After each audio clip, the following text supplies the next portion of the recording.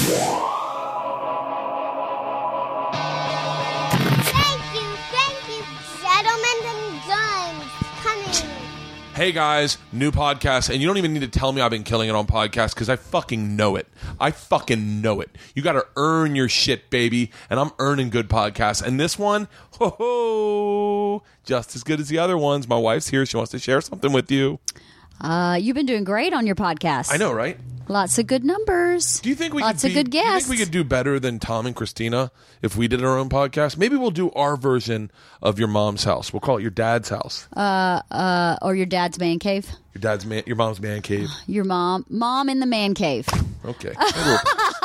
No? No.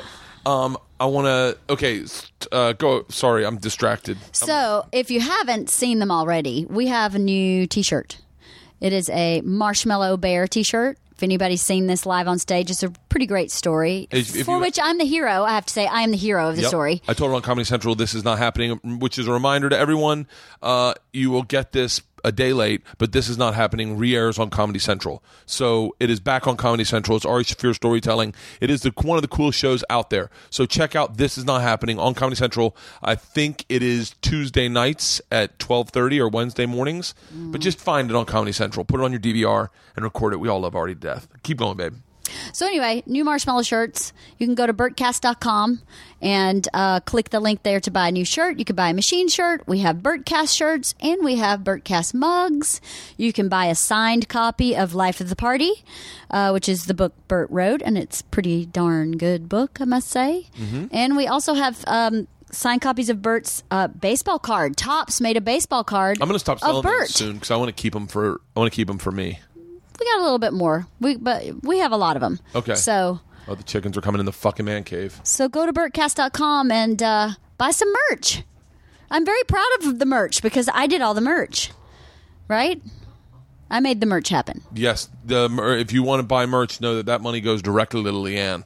Yes, it goes directly to Leanne. So if you appreciate my wife, that's what you do. Let me real quick tell you some tour dates. Obviously, it's been announced, but I will build to it. I am at Parlor Live in Bellevue, Washington this weekend, the 25th through the 27th, and then the Sunland Golf and Country Club on the 28th. I am then at Columbus Funny Bone on the 17th for a Call in Sick to Work show. It is going to be epic. I am not certain if I have a soft verbal commitment right now from AJ Hawk. I did his podcast, the Hawkcast, and he lives in Columbus, and he said he's going to come out and party with us. I'm then at Long Road Distillery in Grand Rapids, Michigan. And then I'm adding a week, the 25th, the 26th, and 27th. And then I am taping my hour special for Showtime on April 1st at the Irvine Improv. Get your tickets. It is going to be a party. People are flying in. I just got the word that my buddy Cowhead, a.k.a. Mike Calta, is flying in for the special. So April 1st, Irvine, 2 shows. I'm working this hour out right now, and I'm extremely happy with it. And I hope you are too. And that's it. All right, you ready, babe? Ready. Did you say everything we need to say? I think so. All right. Today's guest, he has one of my favorite podcasts that I'm now binge listening to. I literally cannot stop listening to it because he interviews guys I grew up watching. He is a professional wrestler. He is Colt Cabana. Guys, put your hands together for Colt Cabana. This is Mancave. Yeah, I know, right? It's pretty. I would never have been able to afford any of this shit. The people at DIY did it for me. Talking to the mic and just hold it like ABCD 1 2 3. Yeah, perfect. I'm pretty good at it. Yeah, is your setup similar or different? Yeah, I got a Zoom, and I don't have the headphones. Like I don't use headphones. I don't use headphones because it seems weird to have a hold mic and have headphones. But like when you do someone that has like the stand. I did the Sklar's show yesterday. Sklar Brothers, and I had to take those things off, man. I had to take those fuckers off. Yeah. I don't want them. I understand the idea if I yell into a microphone. Yeah, I get the concept of coming out hot. Right. Do you have like a board or anything, or just the fucking? You know what I did buy, and I'll almost recommend it to you. Is I got this thing called cloud lifters. So if you're just on the Zoom, right? Yeah. It's called a cloud lifter, or there's another one that I use. I can't think of the name of it, but basically it's like a preamp. So I'll explain it all to you maybe later. Okay, yeah. But it boosts the level. It's basically like a board, but a mini board that you could just that's miniature. Oh, I'm buying it today. Yeah, go look at it when you're done. Cloud Lifter. I run it through this program Levelator. Yep, I do the same thing. So what happens is when you take this out, like the line, we don't know the lines of the. It's like really small. And Levelator makes it big, right? Yeah. So the Cloud Lifter helps it make it a little bigger because what's happening is there's just these mics are good, but there's just not enough power in that Zoom. Is that what it is? And that's what that big board is that's all the power. Oh. To really break it down in dumb words. Yeah, that's it. Well, I'm so we were just saying this right before I went in to get some waters, but I'm obsessed with content. I'm obsessed with it. I'm literally like the ownership of your own content. What's amazing to me is the more you learn in this business, the less you realize everyone else knows. Like all these people, I used to put so much vested interest in my manager, like so my agents. Oh, and I made 6 shorts when I was younger. I invested. Just pairs of shorts. Yeah, just sewing it home. Just like I'm gonna call these Umbros. Yeah. They were comfortable. Yeah, I made 6 of them. Just 6 of them. I said Monday, Tuesday, Wednesday, Thursday, Friday, Saturday, Sunday. I am naked. Good for you, man. Yeah, no, and my manager didn't understand what I was doing. Oh, yeah, but yeah, I used to make content, and my manager was like, "What the fuck are you gonna do with this?" And I was like, "I don't know, it's fun." Like in my head, I was like, "Why are you discouraging it?" Yeah. I'm learning, I'm figuring things out. Like, and I stopped. I literally gave up, and I was like, you know what? If I'm gonna spend all this time and doing something, my manager can't monopolize on that at all. Well, what am I doing with my time? I should just work on acting classes. Well, I realized not very early, but like no. This is all post WWE, yeah. And like for anyone listening, like if they're like, "Oh, fuck a wrestler," like my career is basically the same as a stand-up comedian. That's how I look at it. Yeah. So it's like very like the parallels will be unbelievable. But I realize that nobody cares more about me than me. I'm the only one. I have the most stock put in me. And even if some people like a manager or an agent, which I really, I have like a commercial agent in Chicago. They don't give up. Even if they give 50% about me. Like, there's still a whole more 50% more that they don't care about me. Yeah. So, like, yeah. So, I mean, like, you're the only one that's going to care about you. I'm the only one that gives a fuck about me. The most. The most. I think there are people probably that in my career right now that care about me. But I always say this statement, like, people will say something about me, and I go, I'm with me a lot. Like, I know how good I do on stage and how bad I do on stage. Like, you don't, like, someone said something to me, and I was like, nah. I check my numbers on Twitter a lot more than you do. Right. Like I'm like we were talking about YouTube. I'm obsessed with putting content on YouTube, and I was just editing a teaser. I posted a vlog the other day, and I edited a teaser to the vlog to put on Facebook to draw people from Facebook over to YouTube to see a vicious circle. Isn't it? And it's just like I'm putting a lot of work into this fucking thing that really doesn't have that much payoff. Like in making content. Yeah, I'm. The podcast does well. The podcast is a breadwinner. Like we got our numbers for the year and like for money, and I was like, wow, that's just from podcasting, and it's something I would do free. Mm-hmm. That's the same thing. I don't know. Midroll does my, I don't know who does it. So Midroll does my advertising. When they like first came to me, it was like, we can give you this much, and they were like, I'm sorry. That's what they thought. Like, oh, you're probably a big, big wig in the wrestling community or whatever. And they were like, we can give you this much. My jaw hit the ground. I was like, this is a living. That's, you know what I'm saying? Like, that's a living. And like, they're offering to this for doing this thing that I've been doing for free. And so I don't know, like the way that I work, I'm such a hustler and just, $200 here, $200 there. That's my whole career. So wait, give everyone, if you could, like, do like I'll do the summary for you. Do this, and I've heard you do the summary before, I think. Independent wrestler, all I've ever wanted to do. I traveled the world, but starving artist, basically, for basically 8 or 9 years. Eventually got signed by WWE, went there for 2 years. I was one of the worst WWE wrestlers of all time. It's a fact. And then I got fired. And so, like, basically, like, That's it. Now, do you get a contract when you go to WWE? Yeah, but like it's a 3-year contract. They can fire you at any time. Oh, and I made $750 a week. So, which that was the developmental deal. So like, and that's supposed to be the peak of it, And so like I hit the peak of my career. When you get fired from WWE, basically everyone's like, well, you're not going to get any higher than that.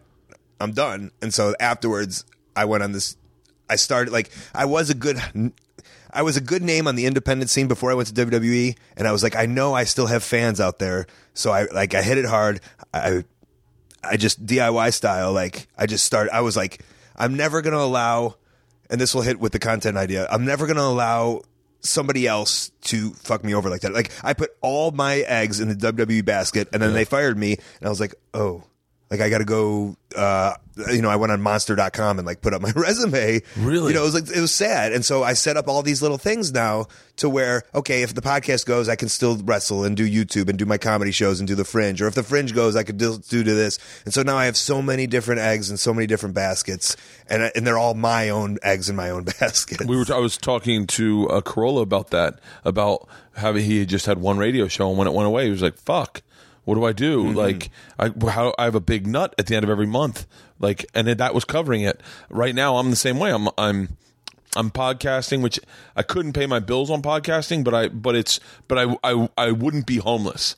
I could, if I lost everything and had to downsize, I bet my podcast would almost get better. Like people would be like, "Oh fuck, Bert's," because I'm so honest and vulnerable. I think that's what people like. But I got stand-up still. I'll never lose anything because of stand-up. Even if I fucking go off the rails and say something horrible on MSNBC or on TMZ, it'll just bring people back to my stand. People will be like, I still like a stand-up. And then TV, but it is diversifying. But if you know, like, and obviously the TV is a big deal for you, but if that TV goes, you're not done for. I'm not done for at all, man. And that's the best. I actually might make more money. But I mean, what a freedom that is in the back of your head, and then that can also go back to. I know you're saying how you love Punk. CM Punk had this freedom of like, he was like, I can quit WWE right now, and I'll be fine. So many of those wrestlers, if they're fired, they're like, oh my God, what do I do? He's like, I'm fine. So the way he went against establishment, the way he told everyone to fuck off, and the way he handled himself, that he just was looking out for himself. He just wanted to have a good time for himself, which should escalate into like a great life and a great product. But they're so weird over there. No, it's I'll identify it with this way. And I've listened now twice to the interview you and Punk did that got you guys in trouble. Mm-hmm. But I've been to events where it's reality stars, like basic cable television people, like theoretically the Gas Monkeys, or not Gas Monkeys, or like that's not them. They're not real. Like, or they're real, but whatever. But like, I'm thinking right now it's a convention of Johnny Fairplay signing autographs. Is that what you're talking about? Identical. Okay, it's stuff like that, and you see, you have these surreal moments where you see a grown man my dad's age, or 55 years old, ponying up to someone a little bigger or someone who's in charge to get a selfie and then sell themselves and be on stage. And it's really sad. They have no independence. And you look at that and you're like, I remember I was with a friend of mine and he said, what are we doing here? And I got really pensive. I just had 2 glasses of wine, immediately pounded them. And I was like, what the fuck am I doing here? And this was where? I can't really say. Okay. But this was at one of those big events with reality stars. Okay. And I was there being for Travel Channel. I was representing Travel Channel. And I am fully represented. I'm in. But like, I was definitely like, yo, what the fuck am I doing here? And then he went, are we supposed to be shaking hands? Like, he just was like, being like, what are we doing here? Do we shake hands? Do we take pictures? But I'm like, what the fuck are we doing here in life? Like, I am better in my head. I'm better. I'm more artistic. I have more to offer this world than the fucking guy who's in the stylish glasses because a stylist told him they look good on TV, and he's 55 and he doesn't have any ascertainable talents. But can't you sit there in that moment and go, this is so much fun because I have self-realization, and my self-realization goes, if you're standing in a pool of crocodiles, you're probably a crocodile. Oh, come on. Really? You can't. Yes, you are a crocodile, but you're like the most fun crocodile who doesn't give a shit and is like making fun of all the other crocodiles. Yes. And like making the most out of that moment because wrestling is weird and stupid. It's so to me like a lot of it's just so ridiculous. Yeah. But I love like being in it, and I love like sitting in these moments of like. Yes, like I've been as long as you're with a friend, man. You know what I'm saying? As long as Don Wildman was the guy's name. As long as Donnie Dubs was there, and you can like have that moment together. Of like I've been in like Owensboro, Kentucky, and you've been in these places, of just like in a VFW hall with 100 people, and you can sit there and you go, "My life is," or you can go like. This is something I'm going to talk about on my podcast. Yeah. Back in real life. I find those moments ground you into a place where you then recognize other things better. I think those moments are, I don't know. Important. But let's go back to, like, was it humbling to go back and do the local circuits? And when I say local circuits, I'm thinking because I grew up in wrestling with, like, Dusty Rhodes, Kerry Von Erich. I saw Ric Flair on a plane 2 days ago. Yesterday? 2 days ago. Ooh. Yeah. He owes a lot of people a lot of money. He should have collected. Really? I would have given you a bounty. Wow, what's going on with Ric Flair? Oh, he's screwed. He's just... Allegedly. Yeah, he's an alleged carny motherfucker. He's just, a company I used to work for, Ring of Honor, the owner, Kerry, he paid him like all this money up front to do all these shows, and then WWE was like, hey, you want to come back? And Ric Flair was like, yeah. And Kerry's like, you have to still do these shows. He's like, no, I don't. Sue me. I don't have any money. And then just peaced out. And I was like, thousands of dollars later. God. And he's done this to so many people, allegedly. He looked old, man. Yeah. And he did. I've talked about this on another podcast, but I will say it again. He did my trick, allegedly. He did my trick where he was with his chick, and it was before takeoff, and he ordered a drink for himself, and then he ordered one for her, and made hers a double, and he murdered hers first, and then put it in front of her. I've done that before. I was like, oh shit, is that going to be me? Just passed out with sleep apnea on a plane, limping. It's he's been in planes his whole life. Yeah, imagine how many miles he has. Imagine those flights to Japan. Like I'm sure he did Japan back when you had to fly propellers over there. Yeah, I guess. I do Japan. I did Japan 4 times this year, 4 different tours. This year? Yes, just this year alone. So what do you do when you do that? Do you wrestle or do you host? Wrestle. You still wrestle? Yeah. I know. Is that what you were doing at Lucha Vavoom? Lucha Vavoom. Yeah. I thought you were hosting it for some reason. No. 17 years now wrestling. So you have no passion of getting out of wrestling? No, I love it. I love performing. Really, I love it. Yeah, because you're such a diverse brand, in that I think the majority of people know you from your podcast. Yes. And the majority of people I know, when I said I was working with you, they were like, oh my God, he's fucking awesome. Have you listened to his podcast? And it's such a way, like, you always hear guys trying to get out of the sport and find and like become actors or like, the John Cena's or. But that's why I think my podcast is, that's why my podcast is the podcast, is because I'm on, you can take this thing on the road. I'm on the road. I'm in the locker rooms. I tell my stories of still doing it. And like while I'm doing it. So like there's guys now like, and this is no knock on any of them, and I'm happy for them. Jericho and Stone Cold and Jim Ross, they have very popular wrestling podcasts. Yeah. But they're all retired and they're all millionaires. Yeah. See what I'm saying? So I'm literally, Jericho's still on TV a little bit, but Jericho's on, he's flying first class. You know what I'm saying? Like he's living the good life. And I'm still, doing the hours of driving, and I do fly a lot, but it's, still sleeping, sometimes in airports, and still living the shitty life that a 22-year-old startup should have, at 35 years old. Yeah. Still trying to, like, I guess, quote unquote, make my break. I don't even know what it is, but I'm definitely not a millionaire. I'm definitely not a TV star. It's so funny. I feel like in a weird way, you have this, I've always thought of your career as this Mark Maron-esque, but with the professional wralling. Well, yeah, and like I hate to keep, like, I feel like I'm bugging Mark about it because I've done Mark's podcast, and like when I got a lot of popularity, I'd always say like, hey, I'd always make sure to give him credit when I started my show, like, hey, like obviously I'm very influenced by Mark with the same thing. And like, we all are. Yeah. We all are. By Mark, by Joe, by Adam, the guys that started this brand of bringing interesting people into their lives and getting to hang out with them. It's fucking completely. Yeah. So I relate a lot to him and his career, and like I said on his show, I was like, I was like, I was listening to your show when you weren't getting booked. And like, whether you want to admit it or not, like, I would listen for the dates because I'd want to see you and you weren't going anywhere. Yeah. And then 8 months, 10 months, a year later, you're booked all over the place. Same with, kind of same with me, like fired by the WWE. And like, I'd go here and there. And then I started the podcast and all of a sudden, like, my schedule just picks up like crazy. Really? And it's kind of on the same trajectory. So you get let go from WWE. Yeah. And then you go back in the circuits. So you were saying, when you think of smaller circuits, you think of like before. I think of fucking Hulkamania kind of style. I remember WWF.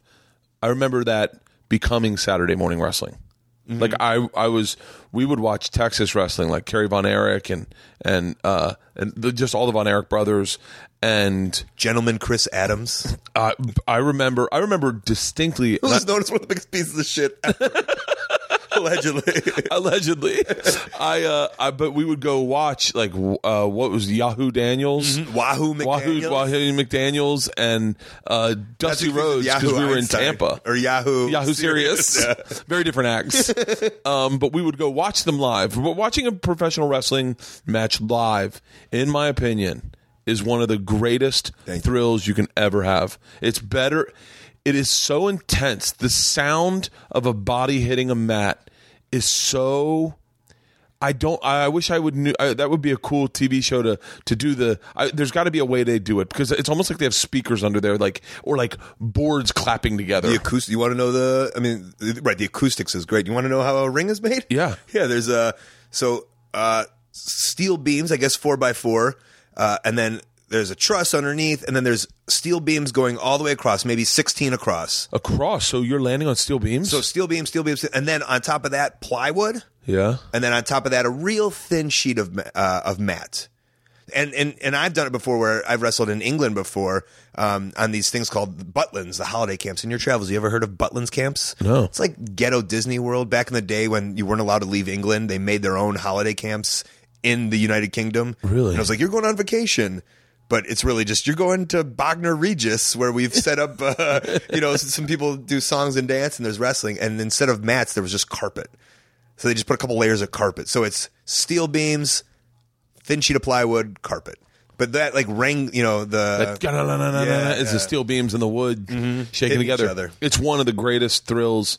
I remember. I mean, I look back so fondly, and then I remember you'd go on like Friday night was when the shows were, and I remember waking up break of dawn, waiting for wrestling to come on, and it'd be like putting my sister in moves, just like here's the claw, but so it hits so many people. Sorry, it hits so many people at so many different ages because now I love taking older friends who I think my career is based off of nostalgia of the fact that I loved it when it was in the 80s and I love it because it was in the 80s. That was my love, but so that love of wrestling is there. But you could come now to these shows when you're older. I'll do the Fringe and I brought Kanane and Shafir to some of the wrestling I did in Scotland, and they were just they loved it. And they don't watch TV wrestling, live wrestling is so good. It's so good. And there's good. so many alternative hipster shows now where you can go to these shows and drink beer and have fun. Yeah. And there's 18 and over shows where it's not.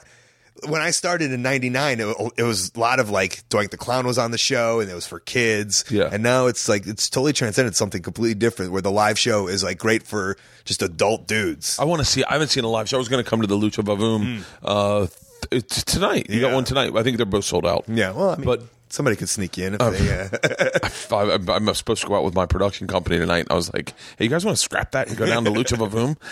So what? And Vavoom's one of those shows. That one. I've heard stories Dana Gould hosted it one time. Blaine Capatch hosts everyone too. But does he? Yeah. So wait. So my reference was those are the smaller ones. That's what I remember being the local scenes. Is that still around? Yeah. I mean, so essentially that was the bigger local scene. But then that was the king of the local scenes in every different town, 50 different states. And then Vince McMahon bought it up and made it one big production. Yeah. So those little things are still around. Some on a big scale, some on a little scale. And, I'm the king of the little scale show. It's my claim to fame. And so that's what I do. Yeah. And so what was it depressing? It was just depressing getting fired from WWE. It wasn't hard to go back to these shows. Yeah. Because that's what I'd done for 8 years, and I really enjoyed it and really liked it and made a connection with a lot of people. B, I wasn't a superstar in the likes of, you know, John Cena, Randy Orton, whoever it might be. I was the scrubbiest of the scrub. You know what I'm saying? Like, I never went out there and people were like, "Oh, my name was Scotty Goldman. They made me the super Jew." Yeah. And I am Jewish. Goldman. Yeah. So, like, you know, they weren't like, "Goldman." I don't even know what chance you do for Goldman. So, you know, like, I never had like a false bravado, if you will, or any of that. So, like, I was, my reality check was still intact. And what year is this? That was 2000. I signed in 2007. I was sent to Louisville for a year. Then I was fired in 2009. In 2008, I spent a year in Tampa. They sent us to Tampa. Really? Yeah. So I know Dale Mabry very well. Do you know? Oh, God damn it! Do you know Cowhead? I know Cowhead through X-Pac, who's a wrestler. I know X-Pac. Yeah, or the 1, 2, 3 kid, and he would always just say how great Cowhead was. Oh, he's still goes to every wrestling match that comes to Tampa. And he's still passionate about it. So I never met Cowhead. Oh, you got to meet him. But I know X-Pac, I think, would always say nice things. I know. I met X-Pac through Cal. I was drinking with my buddy Omar Dorsey, and you know Omar? I think the Sklar's dropped Omar Dorsey's name, but because they were telling a story how they were at the NFL Network, and Daniel Bryan was there, who looks like a normal dude, but it was at one point with the biggest guy in wrestling. Still, he just retired, right? Retired, right? And the Sklar's were like, "Oh, that guy was nice," and Omar Dorsey's like jaw drops because he's like, "Oh my God, Daniel," because he's such a huge wrestling fan. Yeah. Oh, he's massive. We were drinking over at the bar at Pat's over there, and I tweeted a picture, and X-Pac replied, "Oh, how cool! It's the guy from Ray Donovan." And fucking Omar lost his shit. He goes, "Did X-Pac just say he knew who I was?" And I was like, "How do you know X-Pac?" And he was like, "Are you fucking kidding me?" Yeah. I heard some it was a different show I heard him on, because I'm obsessed with podcasts. I'm obsessed. Great. And I listen to everything. And I listen to comedy podcasts. Yeah. Because I'm a big comedy guy. I love it. And so, yeah, he was dropping, you know, there's like a different level of guys, and he was dropping like hardcore lingo. Like, he knew it. And I was super impressed. And that legit. You gotta have him on your podcast. I only have wrestlers on my. Oh, that's right. And as I looked at the list the other night, I was like, yeah, I guess that would make sense. Yeah. But I do live shows. And I like to bring in comedians on the live shows. Oh, really? So, like, you know, like kind of a panel if you have. So if you have 2 or 3 guests, because you can have a wrestler, and then the reality is then you can have that comedian who knows how to be on stage, who knows how to bring a funny. Like, when we're here, jokes per minute don't really matter. Yeah. But I feel on that stage, it's like I got to be cracking jokes. It's fucking about wrestling. I don't personally like doing live podcasts. But I don't mind doing ones that have a motive. But when people go, "We're doing a live podcast, we're just going to hang on stage," I go, "Listen, I'm on stage a lot. Just hanging does not warrant a ticket price." Right. Like, trust me. But so then when did you decide to start doing your podcast? So obsessed with kind of like, I guess always obsessed with talk radio. That's what I listen to. Yeah, me too. We travel a lot. So I'm just traveling. It's like a song's 3 minutes, but a podcast is an hour. So when I'm on a plane and I'm traveling, I'm taking the train from my house to the airport. You know, it's a 4-hour journey by the time you're all done with it. Yeah. You know, how many albums can you listen to? But if you can be informed and start listening to podcasts, so a wrestling fan told, like, I think I was on a wrestling radio show and I was saying, you know, I love comedy, blah blah blah, and someone was like, "Hey, you should check out comedy Death Ray." Yeah. Galifianakis is on it or whatever, and then I started listening to that, which spiraled me into. You know, Marin and Doug Loves Movies and all the awesome ones, and Rogan, and then in 2010 I started. I was like, why? I was like, who's going to do this style for wrestling? Yeah, I feel like I remember when you started doing your podcast, because I remember everyone going like, "Oh, he's the man in podcasting." Like, I remember seeing that, and you've got a name. You got a name that's anytime that's anything with Babana. I get excited. I go, "Is it Colt?" Like, there's a guy on Twitter named Luke Cabana. And he retweets everything I write. I'm like, "Hey, no, it's a different guy." I appreciate that. Do you, this is a little technical question. Yeah. Your intros, do you chop them up and splice them together, or can you really do an intro that fast? Which like one? on the one with CM Punk, I was like, I'm listening. I'm like, he's got to splice these. He's got to be splicing these. It's such a tight intro. So the intro they do on every single show. Yes, yeah. I can do that fast. I can rock that out. Really? But, like I have monologues. No, and I splice those up. Is that from wrestling and being able to deliver dialogue and be in character? Well, that's from listening to myself doing a podcast and going, get on with it. Really? Like, God, you're so slow. No one wants to listen to this. I so find it impressive when you watch old videos of wrestlers being interviewed, how good they are at improv. And just bullshitting. I don't know. Well, God, I think improv and bullshitting, are they two different things? I think they're two different things. Because, like, I'm a little obsessed with The Rock, and I watched some of his best lines, and he called this girl, this blonde chick. She said something. He goes, "Listen, Little Miss Lemon Panties," and it was like such a great little line. I was like, did he, like, in my head? I'm like, I wouldn't have been able to come with that on the fly, and I'm pretty fucking creative. Like, is he writing these? Are they writing? They must be writing copy. Is he memorizing lines? Like, I was fucking, and you watch those old Dusty Rhodes ones, and he just, those are all. But so I'm gonna say the Rock stuff all scripted. Really, I'm gonna say the old stuff all off the cuff. Those, and I've on the podcast I'll hear there's stories of guys just like, we just drove in cars. To the next town, and all we did was just cut promos to each other.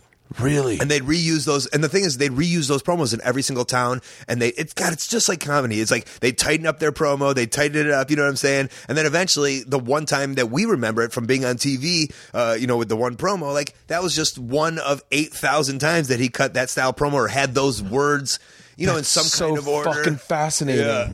Yeah, and that's, I mean, it's stand-up, right? Yeah. On the road, doing your act, and then you do your special, and that's what it is. Do your radio, and you got that one little rant about your dad or about Throwback Thursday, and it happens to show up in conversation. Fuck, I never thought of it that way. Yeah. That's so crazy. Is The Rock cool? I've maybe met him once. I'm not the guy to ask. Do you like him? God, it's so funny because, like, I'm always on, like, Team Punk. And I know Punk, like, I don't know where he's standing. He was very upset at the time when he wrestled him. Really? So, like, it was easy for him to be like, oh, this guy's just coming in, blah, blah, blah. But everything I've ever heard about it from anyone says, besides Punk. And I think at the end of the day, Punk likes him. Well, Punk's one of the most divisive, guarded? No, like, he's someone either people love or absolutely fucking hate. Yeah. I got him and Ziggler mixed up for a long time. As people? As human beings. So I wasn't the massive wrestling fan. Sure. And I heard Amy Schumer fucked one of them. And I immediately. You looked at Punk and go, oh, that makes sense. Immediately you're like, it's CM Punk. The fuck is she doing with Ziggler? I get it. What the fuck conversation are you having with Ziggler? Nothing against Ziggler, but I saw him do stand up one time and I was like, the fuck's Amy Schumer fucking this guy for? Oh man, but he's a giant comedy. So it's probably he's a big comedy guy, and he's a very sweet guy. He was very sweet, and I think at the time I was a little blown away. We did some wrestling stand-up show where wrestlers and stand-ups did it, and he was it sold out, and people were obsessed with him, like obsessed with him. And I was like, I've never seen this kind of fandom. It's wild, isn't it? It's great. Yeah, that's why I like where I'm at, because I feel like I have like those WWE fans. It's a different. Right, the fandom is wild. I have that wrestling fandom like obsessiveness, but I have like I feel I have the normal fans because it's a little hard to find me. You know what I'm saying? Yeah. You have to really be invested in like wrestling and like I feel normality to be like, oh, Colt Cabana, the guy who does the podcast where they talk and they bullshit, and he's funny and he's charming and he's normal and he's like me and he's just trying to make a living, as opposed to like you see on TV, like, oh, I love when Dolph shakes his butt and has those abs, and he's on my TV every night. So, but that is the wrestling fan, and I don't think people like give us or that world enough credit for the just like so like when I got like. I just started this new. Okay, you don't mind if I plug a new podcast? Give a shit, dude. It was on this thing called Howl. Marin's got his backlog catalog. I started a new podcast on there, and they they paid me to do these 3 podcasts. I produced them DIY style. Man, I made it my own. That was pretty awesome. I tell these stories about it's called Pro Wrestling Fringe. It's about the weird shit in wrestling, not like hey, what's Hogan and Cena doing? Like what? Hey, one story about Sputnik Monroe, the guy who allowed black fans into the Memphis territories to like diversify. It was just white fans were allowed to watch Memphis wrestling, and then he was like, he changed. He was a white dude. He's like, I'm not wrestling unless these black dudes get to watch with everyone, and then and that allowed white and black fans to watch together. Holy shit! Yeah, and then we tell I tell the story, but the fact like all these famous comedians are on this Howl app doing special podcasts, and then here's this weird wrestler, and I've found my way into the comedy world because I'm such a comedy fan, and I get it, and I love that community, and they're just like, you've blown away. Like, we've never seen reaction like this to a show on this thing. It's like, yeah, I have great fans, and no one like. These fans, they have money. They're just like every other normal person. And like, but people are just like, oh, wrestling fans, they're weird. But like, no, they're normal and they spend money and they're great consumers. And they're like, to a fault, they're into a fault. Do you tell a story of Sputnik, or do you bring him on, or do you talk to people that work with dead. him? Yeah, I imagine. Yeah. And I told a story about Tom McGee, who was supposed to be the next Hulk Hogan. And Vince McMahon was like, watched him wrestle and was just like, holy shit. He's like, everyone's fired. Hogan's fired. We got Tom McGee. And what it was is he wrestled Bret Hart that night, and Bret Hart is so good, he made Tom McGee look like the next Hulk Hogan. So they signed him to this giant contract, and they realized, oh my God, this guy sucks. Unless you're fighting Bret Hart. If you want to fight Bret Hart every night. So I'll tell the story. I'll score it. I'll put music. So it's almost like This American Life for wrestling. I'm trying to not to be braggy about it, right? But I was I stole from comedy to do like the one-on-one bullshit interview. I don't think you stole that. I think you just. I think for wrestling. I think what you're doing is so different. You got to realize, like, your podcasts. You better know the fucking lingo to wrestling, or you're going to get lost. Like I've listened. See, I don't want to hear that. Oh no. That's part of wrestling, but it's like I want anyone to be able to listen people to it. Doesn't like just turning heel. Like my wife would never know what the fuck that means. I know what that means. I don't know what going over on somebody. It's a podcast about wrestling. You better be into fucking wrestling if you want to listen to it. But you find interesting things. Something like that is almost like it's still inside, but it's so crossover that is fucking fascinating. Pro wrestling is one of those things that you get. I'll say for me, I'm not gonna say for everyone. I get stuck in a spiral of researching everyone and finding out what everyone's doing. Fun on Wikipedia, right? Or just whatever. Oh, Wikipedia. Yeah. Like, and my memory is so shit that I'll go, I think I saw that guy wrestle. What's he doing? And I'll fucking spin it out, and I'll just all of a sudden I'll be like on some crazy and then listening to stories wrestlers are telling about being on the road together. I mean, it's just such a hectic fucking life. Is that? I mean, I think that's changed from an outsider's perspective. I think it's changed comedy, like, because for me as a comedy fan, like, yeah, I'll hear these backstories. I mean, that's a given, right? Like, yeah. And then I want to see them on stage, and I want to see them do well because I know their backstories and their history. Was that ever like that? No, this podcasting's changed the dialogue, and I was going to say that probably later. I'll say it now, but I feel like you've changed the dialogue between wrestlers and fans. I appreciate it. 100%. I feel like you. Did you have a script that you? Did you just go off script? You're like, I had this in the third act. No. It's just in my head. I was like, there's certain things I want to talk to you about where I'm obsessed. But like one of the things is the dialogue has changed with comics. I get on stage and they're like, people are like, tell about Eyes Closed Karate, and I'm like, what? And they're like, Eyes Closed Karate, and I'm like, how do you know about that? And they're like, you fucking said it on your podcast. And I'm like, so you forget that you share things that people attach to, and then they're like, that's a funny story, and you're like, oh, I don't have a bit for that. That was just me talking to another guy. Like I did a bit with this guy, Luis J. Gomez, that I put in my vlog, and someone texted me. He's like, you better be doing that on stage. And I was like, oh, that's just me and Luis hanging out. And then I'm like, fuck, how do I do that on stage? Now does it look like I'm running bits on people on my podcast? So it has changed the dialogue entirely. Do you feel you don't have to get as many, and so this is kind of a wrestling term, do you feel you don't have to get as many laughs now because you're just over because they know you? Is that the term, over? Because you're over. Was The Rock people over? Already like you? Yeah, they like you. You go on stage, and back in the day when you first started, you had to win them over. Okay, I thought it meant like No. I'm saying you had to. So no. I mean, yes. That is a great. Let's go. I want to go through wrestling terms and you apply them to comedy. That's Okay. a brilliant bit. You got it. Yes, I am over. When I get on stage, I'm over. I take my shirt off and I'm over. Yeah, or you just go on stage and No, when I take my shirt off, I'm over. Okay, sorry. Once I take my shirt off, everyone's like, no. Take your shirt off. That's a big high spot for you. That's a big high spot for you. People are going crazy for that. That's easy. It's a big high It might spot be your for me. finisher. What's your finisher? Just chugging a whole bottle of vodka? No, telling the machine story. Okay, like what would be that? That is my people's elbow. Yeah, that's your finisher. I wonder if at any point Rock was like, ugh, the people's elbow again. I have a new move I want to try out. Right. How come no one's liking my new move? I feel like it took a while to get it took a while to get both of those new moves. Like, if you really think about it, and that's the fun thing about wrestling, is anything can be over. Anything could be a finishing move. You just have to pound it and pound it and pound it. Like, think Hulk Hogan. Yeah. A leg drop. A fucking leg drop.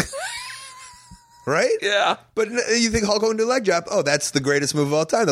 An elbow. Everyone does an elbow drop. Yeah. Rock does an elbow drop. He made it the coolest thing in the whole world. Yeah, that's so crazy. So anything could be anything. I mean, I remember the ones like when we were kids was like the camel clutch. Camel clutch was like, oh fuck. Or when the Iron Sheik would load his boot. It's so funny. I bought that hook, line, and sinker. What did that ever? Like someone explained it to me later. Like I just knew they were like, he's loading his boot, and I was like, okay. The announcer says he's loading the boot. Must be deadly. Like apparently he's keeping something like under his foot. And A weight was inside the sole of his boot. Yeah. And when he decided to load it, the weight would go to the front, and it was like brass knuckles. He would tap it down by God, so weird. I remember, and you'd be like, as a kid, you'd be like, he's loading his fucking boot. No one's looking. Fucking look. Watch. Oh, God damn it. Can I tell you a story about the camel clutch? Yeah. This is fun wrestling stories. There was a guy named Muhammad Hassan. He was doing like the Arab gimmick after 9/11, and he was doing the camel clutch as a finishing move. And Eddie Guerrero was in WWE at the time, and Eddie Guerrero would sometimes use it. And Muhammad Hassan, Eddie Guerrero, a legend in wrestling. Muhammad Hassan, a rookie. However you want to relate it to comedy. An open micer versus a guy that's been doing the road. I was going to give an open mic going up to Kinnison and saying, "Hey, don't tell this joke." Yeah. So Muhammad Hassan goes, "Please, can you not do that move? It's my move." And Eddie was like, "Oh, okay." And so Eddie told some of the guys what Muhammad Hassan didn't know is Eddie Guerrero's father invented the camel clutch. Shut the fuck up. It was literally his family's move. And Muhammad Hassan was like, "Don't do that move. It's my move." Shut the fuck up. Yeah. So that's a little camel clutch backstory. I love old wrestling stories. The same way I love old comedy stories. Like, what are your favorite old wrestling stories? I started telling him on this podcast, but I mean, I don't know. It's like, what are you drawn to? Like, what excites you when you like Google someone? Well, I can tell you the romance of doing the road is when I feel that I'm a wrestler, and then I hear. So in 2004, I moved to England and I did those Butland camps, and I did. Maybe like 89 shows and 89 matches in like 76 days, but I did 3 months of work. Yeah. And I was like, I'm a real wrestler. And so I'd watch these old like 1960s and 70s British matches. And I was like, and then you'd hear, and some of those guys were still on the road doing it. Yeah. And so they would tell the stories and they would be like, this is how we did it back then. And they're like, we're doing the same kind of road. And I just pick, and like, out of all the shit and all, like, not making any money and my body hurting, like, there was always me just being like, this is what you do. This is what they did. I'm doing what they did. I'm not doing some superficial style of it. I'm not pampered. I'm not, and like, it's weird to think. And I, like, I'm not flying first class. Like, there's a little bit like in my heart that was like, yeah, I'm doing it the right way. Like those guys before me. No, I felt like that when I do the road, but I always had it's interesting. I think of your lifestyle and you go, you got to be eating right and working out. And I mean, it's almost I don't drink and I don't do drugs either. Really? Yeah. How did that happen? Good parenting, maybe. Oh, come on. Well, what, And also, like the idea of like so focused on I always wanted to be a pro wrestler. Like I never wanted that to ruin any of my chances for anything. Really? Yeah, I think that's a percentage of it. Now, did you never drink? I have drank before. I've never been. I've never been a guy who drank maybe more than once in a month, and maybe 20 times. By the time I was 25, that I got drunk, and then 25. Maybe 3 times since then. And I don't think I've had a drink since I was 28. I'm 35 now. Really? Yeah. And also not the want for it. Like you don't like long it. You don't. No, like I hate the long taste for of it. Oh, really? I absolutely hate the taste of it. And I love the taste of pizza. Yeah. It's just like, I'd rather have that pizza. That makes me feel way better than beer or alcohol. And like it doesn't taste like shit and like it doesn't fuck you up. And never tried drugs? Never. But have you ever tried steroids? No. Never tried steroids? Never tried steroids. Oh, God, that's what I wish I had tried. Really? Yeah. I'm still teetering on it. Really? Yeah, because I'm at an age now that if I do it, I might get fucking colon cancer. Well, you could get prescribed them. I know, but it increases your risk for colon cancer at this age. You've been through enough. Yeah. You don't think you've done stuff that would have rocked your colon cancer? Does testosterone give you colon? I guess Rogan would know all the answers to this stuff. Yeah, I don't know. I think it increases your chances for cancer growth. in general. Growth, I think. A human growth hormone you can get at an older age. Yeah, 35 or 40. That's what Madonna was using. That's why she looks so good. But you never were drawn. Like you never. That's the thing. It's like I look at comics who don't drink, and I go, "How do you do in the clubs? That's where all the booze is. That's what everyone's doing around you. That's what you're getting paid in. Right? How do you dodge the bullet of steroids in pro wrestling, where you just have to assume it's fucking littered with it? My trainers were like, "Well, you're going to take steroids. Just it's a matter of when." I was like, "Oh God." I was like, Really? I was like, that's sad. I was like, all right, I'm going to try to hold off as long as I can. Yeah. But my crew has always been like drug-free dudes. Yeah. And I go out and I party and we go out and we have fun and I'm around it. Yeah. And I watch people do it and whatever. It's just, I don't know. I have good willpower not to do it. Who's your crew? Like Punk and I started. So the first 5 years of our career, we were just driving everywhere and doing everything. And we were mischievous. We were pieces of shit. You know what I'm saying? Yeah. Like it just didn't involve drugs or drinking. Really? Yeah. He's straight edge, right? Straight edge, right. So, I mean, we would be little shitheads. We just did it without any sauce in us. You know what I'm saying? God. I wish I guess I was probably like that up until I went to Russia. When I went to Russia, that's when the wheels came off. I was like, I think it's social anxiety disorder. And now it's like, that's my signature move. Is having a drink. Everyone wants to have a drink with me. So it's even when I don't drink, like, as soon as I don't drink, that's when you start realizing how many people want me to drink. And you're just like, I'm not drinking this month. And they're like, but today, right? And you're like, no, I don't need it. I don't need booze, but I like it. But there's times where I want to take a big stretch and get my head straight. It's fucking crazy. You must have seen tons of dudes fall to the wayside from drugs and alcohol. Oh, God, yeah. One just died. He was on my podcast a couple of years ago, Axel Rotten. Really? They all... Not one. They all start dying, Yeah. And it's like, I saw that one coming, It's sadly. Yeah. I've seen a lot of sadly weird shit. There's a guy, Chris Candido passed away years ago, and then I was wrestling his best friend. I'm not going to say his name, but you could really figure it out, but I don't know. I was wrestling his best friend the next day. And he was in such a wreck, and he was a known drug addict as it was. And I was watching him just snort up everything and anything he could find. And then I had to get in the ring with him, and he was trying to cut his head. He couldn't find his razor blade, so he was trying to. He went in the garbage can and he tore off a Pepsi can and was trying to slice his head with a. I know this guy he's not a clean human being as it is, and it's just like I'm just thinking to myself like, okay. I mean, I was scared, but I'm just like, all right, just make sure you don't let him do anything that can hurt you. It's just like get out of this match.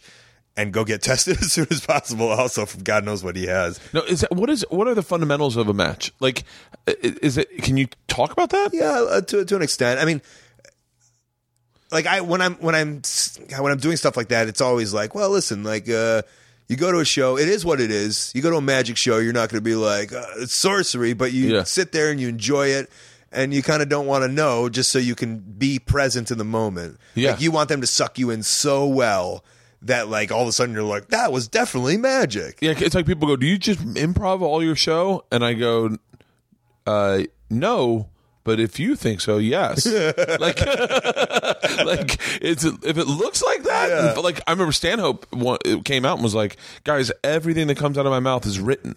It's scripted. Like I am not improvising any of this. But when you watch Stanhope, holy shit, it looks like he literally is finding inspiration in a wine glass. Like you're like, what the fuck? He's open for Stanhope. Do you know Junior Stockman? Yeah. Yeah, so I go see a lot of. I'm from Chicago. I go see a ton of stand up in Chicago. Yeah. One of my best friends, Marty DeRosa, is a stand up there. We do a lot of wrestling comedy stuff together. But I just remember going to a show and just watching everybody before and just being like, I can see them go over their material in their head. Yeah. And then Junior was headlining, and it was just like it looked like he just made that all up on the spot. And I was like, that's a pro. Yeah. That guy knows what he's doing. And is that the same vibe as wrestling? Yes. Yeah. But in saying that, I do a lot of improv out there. Yeah. I love improving out in wrestling. So if you want to know like the basis of it, like I'll go to you and I'll say like me and you know we're wrestling. We're wrestling. You're my bad guy because I'm the good guy. I do comedy wrestling. That's my style of wrestling. I'm a comedic wrestler. So I need a straight guy. You're my straight guy. Yeah. You know what I'm saying? So hey, I got like 4 or 5 bits I want to do in the beginning, and then I want you to cut me off and beat me up. And then I'll make my Hogan style comeback. You know what I'm saying? And so my bits are like little jokes that I make through wrestling, and I'll tell you them all. And then we'll go out there, and then while we're fucking around, and because I like to fuck around, and I'm doing stuff, you know, we don't call it this bit A, bit B, bit C. You know, I'll say like, hey, the monkeys thing. You know, like that's the extent of it. And so like, but I'd be like, hey, let's go to A right now, or hey, let's go do the monkey thing, or hey, do the arm thing. Let's do the arm thing. Take this, do the arm thing. Hey, and that's kind of how like. Really? Yeah, in a match that would work. How do they teach you this? I mean, that's just. Is it like? I mean, that's on the road. That's just being on the road. 4,000 matches. Really? Yeah. and a lot of it, for me, a lot of it's my own. Like we find our own styles, or we find how to do it like our own way. Yeah. You know, like some people don't do it like that at all. They do it completely different other ways, and nothing's right, nothing's wrong because it's art and it's beautiful and it's subjective and. That's the best thing about it. A lot of people don't realize that. And when people, it's the same with comedy, right? When they're like, Colt, you fucking suck. It's like, that's fine, but this guy thinks I'm awesome. And I love that this guy thinks I'm awesome. And like, I don't suck because this guy thinks I'm awesome. How can I suck? In a weird way, but in a weird way, I don't know if this is like, if this is maybe my lack of perception of it, but these people's love and hatred is becoming less.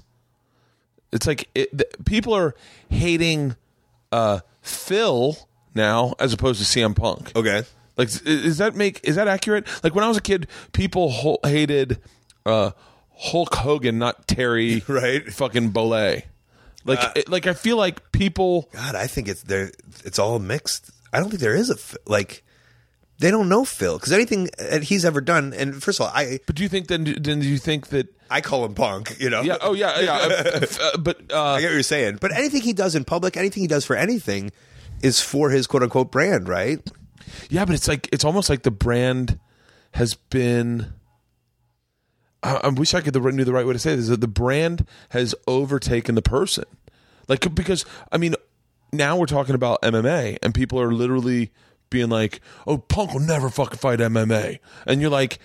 I don't know if people. I really don't know. Like I don't know if I know that Ziggler is a different person than Ziggler. Do you know that? You know what I mean? No.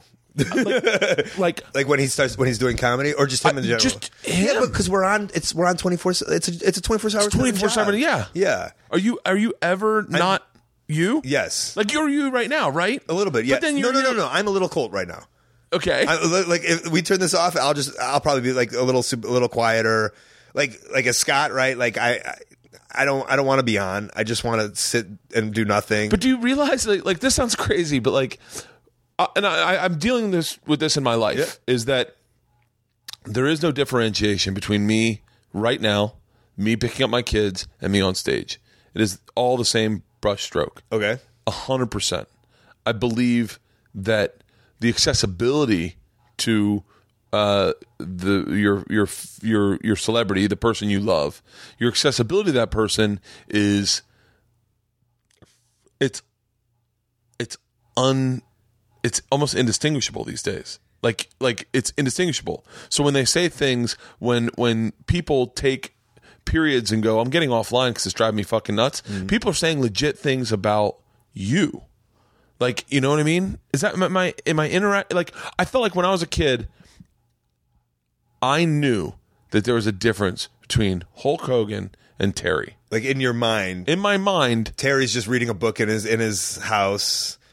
Like, you know, with the Homer Simpson glasses on. Like, is that what you're saying? maybe I didn't know. Did you know? I only saw that. I didn't think there was a Terry.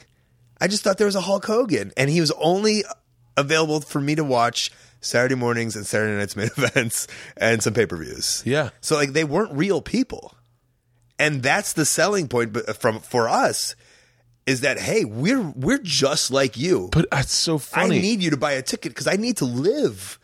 I don't have a machine pushing me on Saturday night's main event, you know, where I don't have, like, I need access to you to know that I need you to make a living. Whereas Hulk Hogan in the 80s was just like, show up, Vince will take care of all of that. You know what I'm saying? He'll put you on Saturday Night Live. He'll put you, you know, he'll get you the endorsement deals. He'll get you that. And you just play this cartoon character. I feel like maybe like Dice would be the same example, you know. Or Larry the Cable Guy. Or Larry the Cable Guy now. Yeah, does he? I heard. You want to I love how you just said I heard. I'm so excited. It freaks me out. His name's Dan, and he lives in Omaha. I'm going to Omaha this weekend. And he like hangs out at the comedy club, and one of the bartenders, I was saying something, and I said, "What's Larry the Cable Guy like?" And he goes, "He doesn't have an accent." I went, "What?" And he's like, when he talks, he doesn't have an accent. I went, "Shut the fuck up." Yeah. I go, "You're telling me like I thought he really had an accent." And he's like, "No, he's like a regular person. That accent's not him." And I'm the person, like maybe I'm saying to you what I'm saying, asking about myself is I believe in the dream. Like I believe in the dream. I believe that Larry the Cable Guy, I want to see him be that guy when I run into him. Mm-hmm. You know what I mean? Mm-hmm. And it's the same mysticism that professional wrestling instilled in me as a kid. Like when you get done the match and you'd get autographs from everyone, they weren't like they didn't like Dusty Rhodes wasn't like, well, it was very nice seeing you guys. All right, as you were. Gotcha. Yeah, it was Dusty Rhodes like, "Hey, little man, how you doing? Hey, baby. Well, good to see you, baby. Good to see you, baby. Let me find you something for you there, buddy. What do you got there? Program? Yeah, I'll sign that for you. You got to pay me $2 though, okay? That's $2 now. Give it to Mithy over there. She'll take your money over there. I'll sign anything you want, baby. Like, I mean, and I only use Punk because he's probably the person that in my circle people talk about the most. But I feel like I don't feel like it's possible for him to be like, "Hey guys, today I'm going to be Phil, so let's dial back the hatred or the love or the adoration."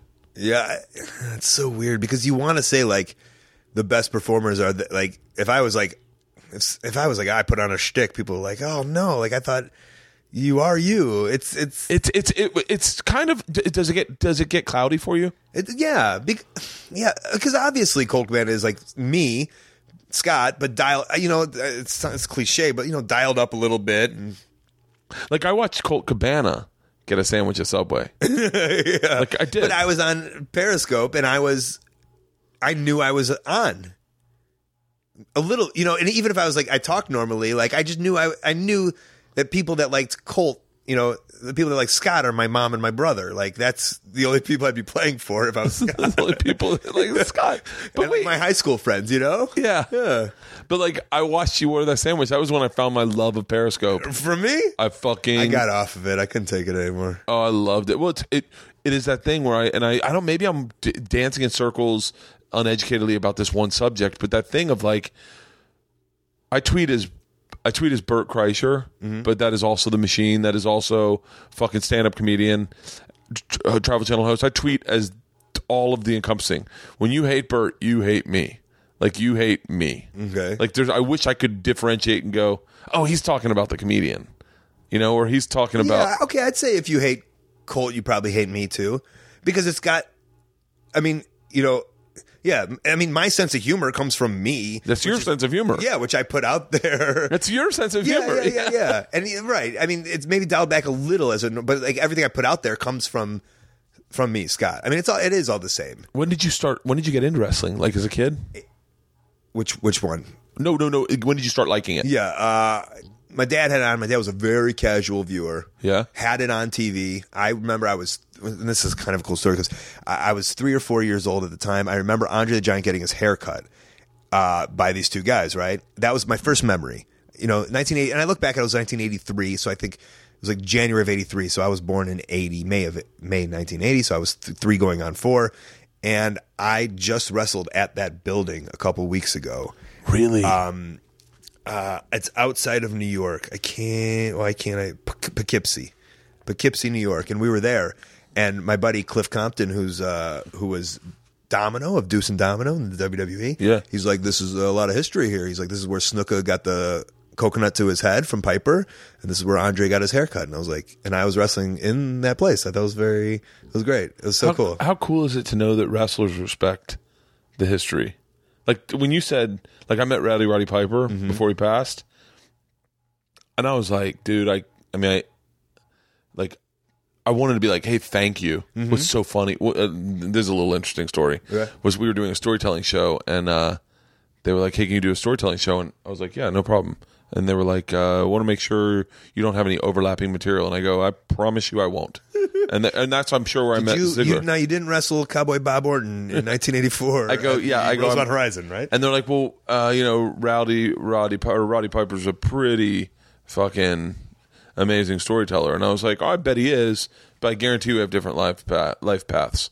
And they're like, okay. And so I get to the club, and they go, what story are you going to tell? I go, about the time I fought a bear. And they're like, that's Roddy's story.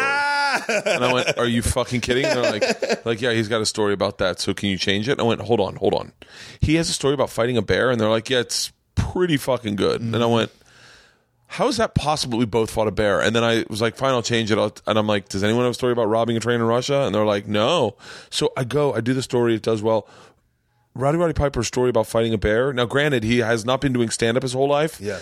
So he didn't know the nuance that I think could have made it a truly amazing story. But god damn it, it was better than mine. Wow. And it was. I love that you looked at it and you're like, I could punch this up for him though. Oh, immediately. Yeah. I think I wanted the guy he was working with, a comic. Steve Simone, maybe. No. Oh, fuck. He does late nights at the Comedy Store. Brett Ernst? No. Brett Ernst is a big fucking. He was on an MTV show I did. Really? He was the wrestling announcer. Really? Wrestling Society X, and they just picked him out of left field and was like, "Hey, you're the announcer." Lasted one season. Shut up. I forget his name right now. Okay. Don Pardo, obviously. Yeah, Don Pardo. But Mattingly? Yeah, Don Mattingly. I made those shorts and we were all wearing them. But I watched all of them do, and I've worked with Mick. He does stand up too. He, I guess there's like, what's the term for you tell the person not to, like, listen, if you're going third in the matches, you can't go over the top rope. You got to save that for the guy going last. I don't know if there's a term like respect almost. Yeah. And he was like, hey, will you come out and do a set on my show? And I was like, yeah, sure. And I was like, but I've been doing stand-up a really long time. I don't know if it would be a good fit for me to go before you. And he was like, no, it'll be fine. Trust me. They're my fans. They came to see me. And I was like, okay, but like, I don't have like when I do it, it's my. You can't bring it back. I can't bring it back. I want to get laughs. I want them to laugh as hard as they want to laugh. And I had a really good set. This is so interesting. And Mick was like, he got off and he was like, holy shit. I was like, yeah, I'm sorry, but like, I do this for a living. Like this is what. And Mick was like. Came out and he was like, there was a term for in wrestling with you don't go over the top rope until you let the last guy go over the top rope. Yeah, Bert just went over the top rope. Yeah, you build a story. It's psychology, right? It's wrestling psychology. Yeah, and there's a psychology, and same in comedy. I'm sure there's a psychology in a match, and there's a psychology in a spot. There's a psychology in a match, and there's a psychology in a show, and then you build to the last show, and the main event should always be like the height of the whole show. And when when the young kids are doing stuff, and it's outdoing that's just, and yeah, that's so, God. So he didn't know who you were. No, he knew who I was. We had done a podcast together, and he just didn't know you could crush. Well, I think he was. No pun intended. No. Yeah, I don't think he. I don't know. I don't. And Mick's a good friend of mine. I just texted back and forth with him last night or the other night. He's in L.A. Doing a show, and he was like, "Hey, I'm doing a show. Do you want to come out and watch?" And I was like, "Oh, I'm doing a set at the Comedy Store." But like, I think the same thing with Roddy Piper is that, you know, he gets on stage, it's a different energy. Like, I have to earn the laughs. Like, I literally, in that room, I had to go up and go, I'm not going to go up and be like, it's a room full of strangers that no one knows me. They're all wrestling fans. So you're not over. So I'm not over. Right. So I've got to go and get to the top. I've got to do my best so that they like me. There's no way for me to just go mediocre and like phone it in. It doesn't happen. It's called bombing. Yeah. And so with both of them, you have to go, that's right, I can do this for a living. And then when they come on, they don't technically do it for a living in the sense that like they haven't been doing it as long as that, like, say, wrestling, which is their expertise.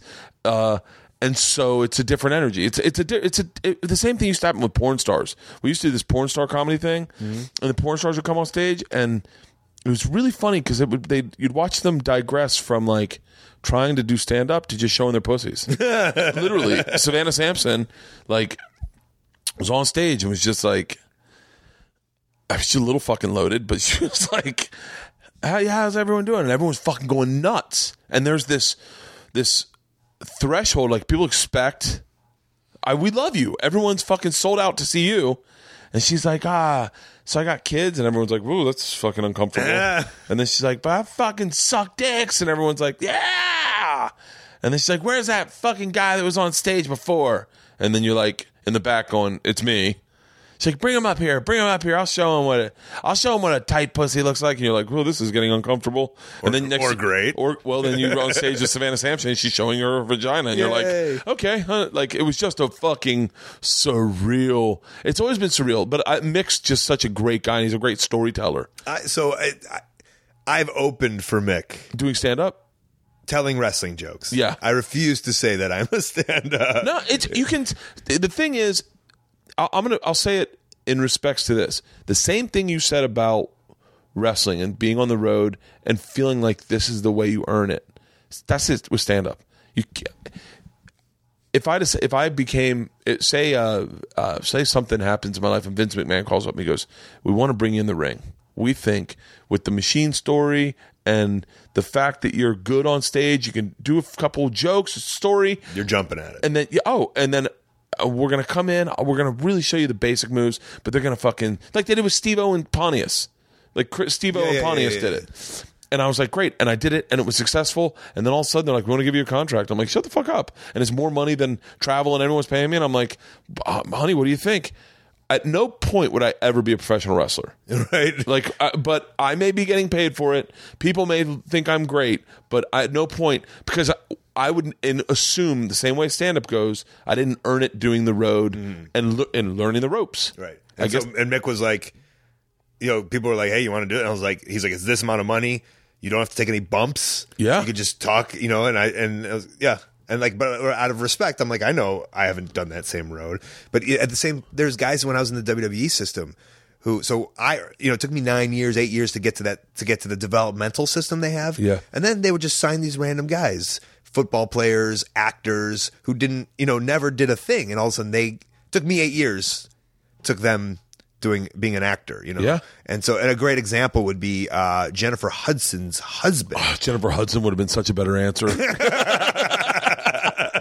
Shut the fuck up, Jennifer Hudson. Yeah, I mean, listen, she's from Dreamgirls, and they just they need new divas. And she's like, and the whole bit is she didn't know what she signed up for. She's like, it hurts, this really hurts, and they're just grabbing her by the hair, pulling her back. I'd like to. So they signed Jennifer Hudson, and he was a lawyer. He was on a reality show, and he was married to Jennifer Hudson. So they're like, and a lot of people hated on him. Sounds like true love. They're still together, actually, fair enough. Really? This is, in 9-10 years. And a lot of people hated on him. A lot of people hated on those types.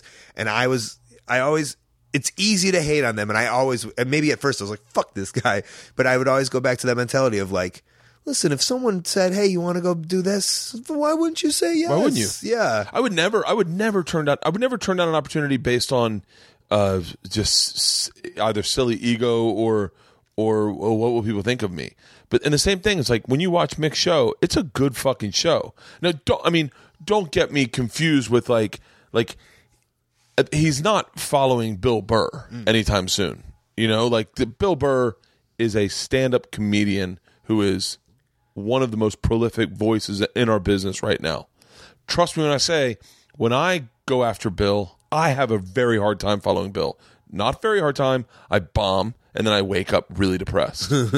But the truth is, Bill and I are identical. We're identical in this industry to each other. In our own views of each other, we're identical. There's no difference between me and him, and me and Rogan, and me and Ari, and me and Steve Simone, and me and Brett Ernst. We're all identical. We're all brothers in this fraternity that is guys who flew coach, who did the road, who had shitty fucking one-nighters, who got offered coke by strippers at the end of the night. We all have the same shared life experiences, which forms a common bond for us.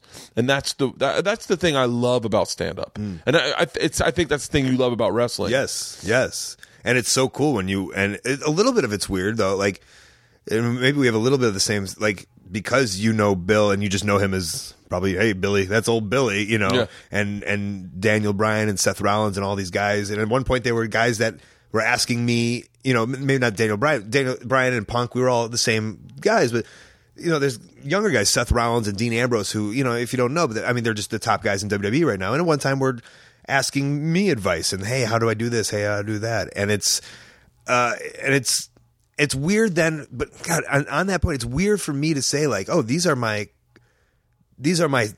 normals, these are my compadres, or I don't know the word, but like, and then you have the wrestling fan out there going like, no, you're an unsuccessful piece of shit.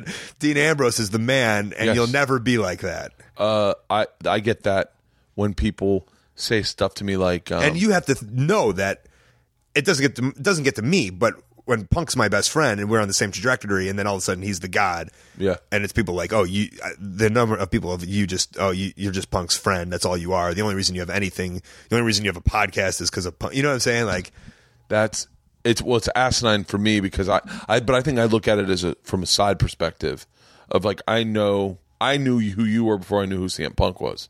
Like I never was going to hear of CM me. Punk. Oh yeah. Oh, thanks. No, definitively. Yeah. Because my passion is podcasting and comedy, and you were the first guy who came up with a podcast about wrestling, and I was like, oh, that's cool. That's fucking different. The only reason I knew you and CM Punk were fans is I heard him talking on something, and he said, I'd rather do something with my friend Colt Cabana. And I went, oh, he knows Colt Cabana? And I swear to God, I went, shut the fuck up. And I was like, and then from that, it was like, I guess it was like I said, my history of wrestling is spotty, but I guess there was a time where he didn't want to work for WWE and gave like a statement or something. Yeah, he did that where he was sitting down. It's called the Pipe Bomb promo. It's like a famous promo, and he sat down Native American leg style, crisscross applesauce. Thank you.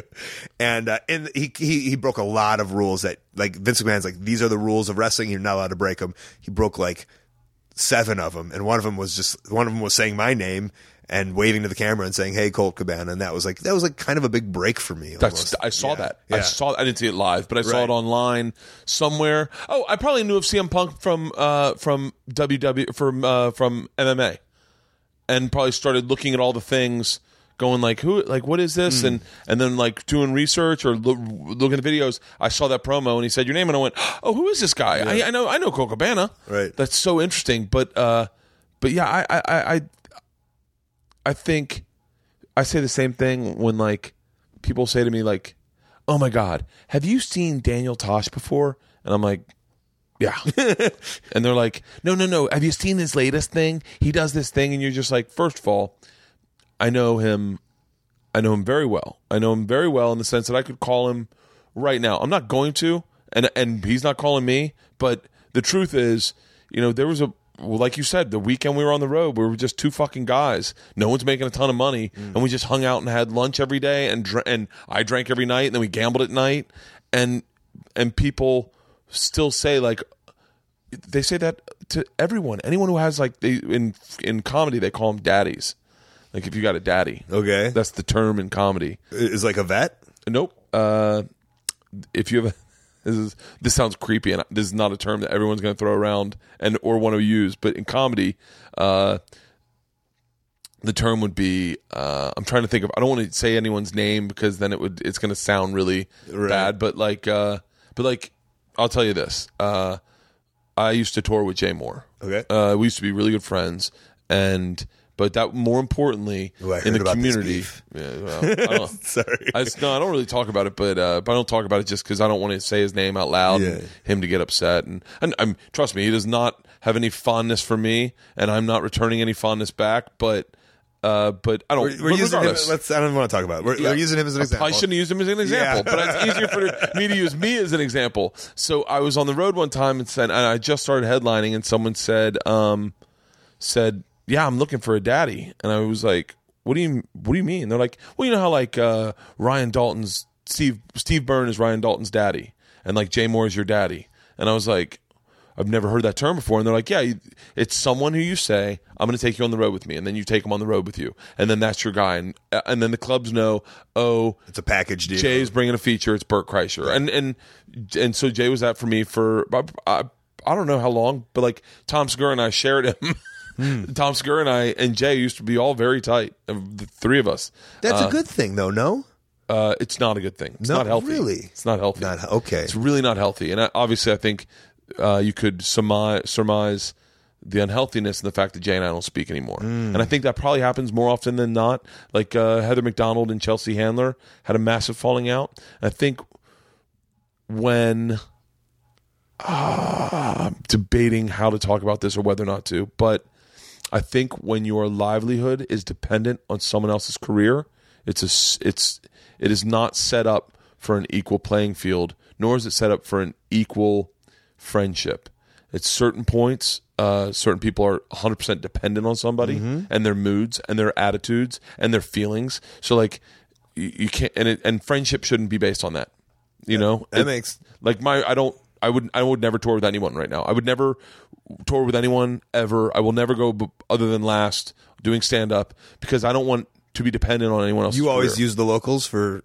I use locals. I'll bring some people with me, but I really feel bad doing that because, hey, I'm not a great guy, and I cancel dates sometimes, and I don't want to think about your livelihood when I have to cancel my dates, like because there are some big paying dates where I go, hey, I can't do that because I have another prior commitment, and so what'll happen is I'll book a guy, and then he'll come with me, and he'll have like 8 dates on the books, and then I'll cancel all 8, and he'll have to then fucking scramble for work. And I've had people say to me, dude, I got fucking kids, man. What the fuck, man? And you're like, hey, I can't be your daddy. Like you gotta fucking there it is. yeah. And so for me it was just unhealthy. How did you and Punk maintain like a healthy relationship? We were always on the same exact level, and even when he was, and like that's a credit to him, but as a person, when he bought me always and still does buy he picks up the tab. Yeah. That's the extent of it. You know what I'm saying? Like we were best friends and our best friends, and there was that friendship, and as his career grew, like he never came back, and like he would come back from the road and would just need that that normalcy. And you know, I guess that was kind of me. Like we'd still hang out in the same way that we did when we were 20.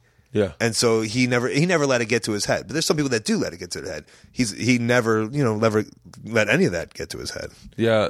That's interesting. It's very difficult. It's all about the person, isn't it? Oh yeah, like Tom Segura is one of my best what is to this day still one of my best friends.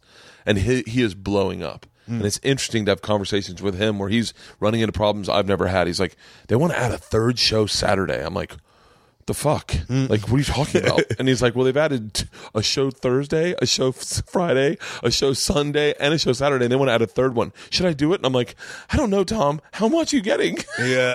There's times where I'll be like, so Punk will say something, and I'll be like, oh my God, like that, I would dream to have that. Yeah. And I'd be like, stop your bitching. Yeah. But then, like, something happened, but like I'll realize like oh my God, like if I was in that, a lot, and he gets a lot with like fans annoying him, and I'd be like, I'd love to have fans annoying me. That's gotta be crazy. But I didn't realize to his extent, it's just like he's just like, leave me the fuck, like when I'm walking down the street, and I've seen him like when he's walking down the street and people are just bugging him, I'll be like, how could you do that? And then like when you're with him enough and you see it, or you're at a place and you see it enough, you're like, oh, I get it. That is crazy though, because that's why you got into it. That's not why we got into it. It's not. No, both of us can say that, and we just loved wrestling, man. Like, God, it wasn't about, and that's I think why both of us are kind of saying is like. It's not why you got into it. It wasn't about fame and money, and like I've been really good about like picking up the business side of it, and like, but it's more of just so for me, it's just so I could survive. Like I just want to not have a job at Walmart. I want to do wrestling for the rest of my life. So like, so the money mind of me will start working and how to not monetize, but just make sure how I can keep something going so I don't become broke. Yeah. But at the end of the day, it was just being wrestlers. Being wrestling is great. That's so crazy. When I started stand up, it was just about like being funny, just telling jokes, getting people to laugh, and then all of a sudden it gets convoluted into this thing of like I don't know, like it does. I guess if I went back to it, I'd do it for free. I'd still do stand up for free. But you just said. It's about fans and it's like it feels good. Is that like maybe I don't. I mean, I'm being very honest in this podcast. I feel like I had you on my podcast so I could open up about shit. But like, or maybe I'm good at helping people open up a little. Maybe that's you're disarming. But like fame, getting into showbiz, getting into straight showbiz. As opposed to gay showbiz? As opposed to gay showbiz, you're doing it for the money. I wonder if there's a parallel universe where two gay porn stars are like, why did you get into it? That's for the cock. I got into it for the fucking craft services. But I got into stand up. I'm trying to be honest with myself. I was always funny, but I don't know that I'm not certain why when I got into it, I'd been written up in Rolling Stone magazine, and I liked being famous. Right, you had a little buzz before. Yeah, that's a little interesting. And I got into stand-up, and I think I fell in love with stand-up after I got into stand-up. Like, I liked it, but I'd never seen it. I never watched it. Like, I wasn't like a comedy fan. I'd watch Carson and stuff. I liked comedy. And that's very honest right now. I was not like you see, some guys are like, no, I knew at 8 I wanted to be a comedian. You got into wrestling because you knew you wanted to be a wrestler. Yeah. Like there wasn't like, well, I like working out and I like rubbing up with against guys. Oh, it turns out wrestling's my fit. You're right. Like I'm funny, and I liked being famous. I got famous in 1997, and it felt fucking. So you didn't have the opportunity. Sorry to cut you off. You didn't have the opportunity to, like, when you went up there right away, and it's kind of like Mick in the way, like people. Like, probably promoters were like, hey, we're promoting you, so you better do good. One promoter. Okay, but in that sense of, like, you didn't have the opportunity to eat shit for a long time and grow your craft, right? No, I did. So I did it once in Tallahassee, and then got offered my own morning show, and immediately was like, fuck it. I remember I was good at it, and I was like, it's the first thing in my life. This sounds crazy to say, but, like, I had, like, a full career, a full life of, like, never really succeeding. Like, just being, like, not good at school, good at baseball, but not like good enough to go pro, not good enough to play college. I mean, I could have played college, but it just wasn't. I was like, I'll always be a bullpen catcher. I was like, so, okay. In a fraternity, not the best looking guy. Got a girl. She cheated on me. Got another girl. She was okay, but she was a little airheaded. And I was like, it was almost like a lifetime full of like no failures, but no real great success. And I can only assume every fucking white dude born in 1972 has to have the exact same story. Yeah. However, I did have friends who like succeeded. My buddy went and played pro baseball, and we had a bunch of friends go play pro baseball. Do I know his name? No, probably not. Brad Radke. He played for the Twins.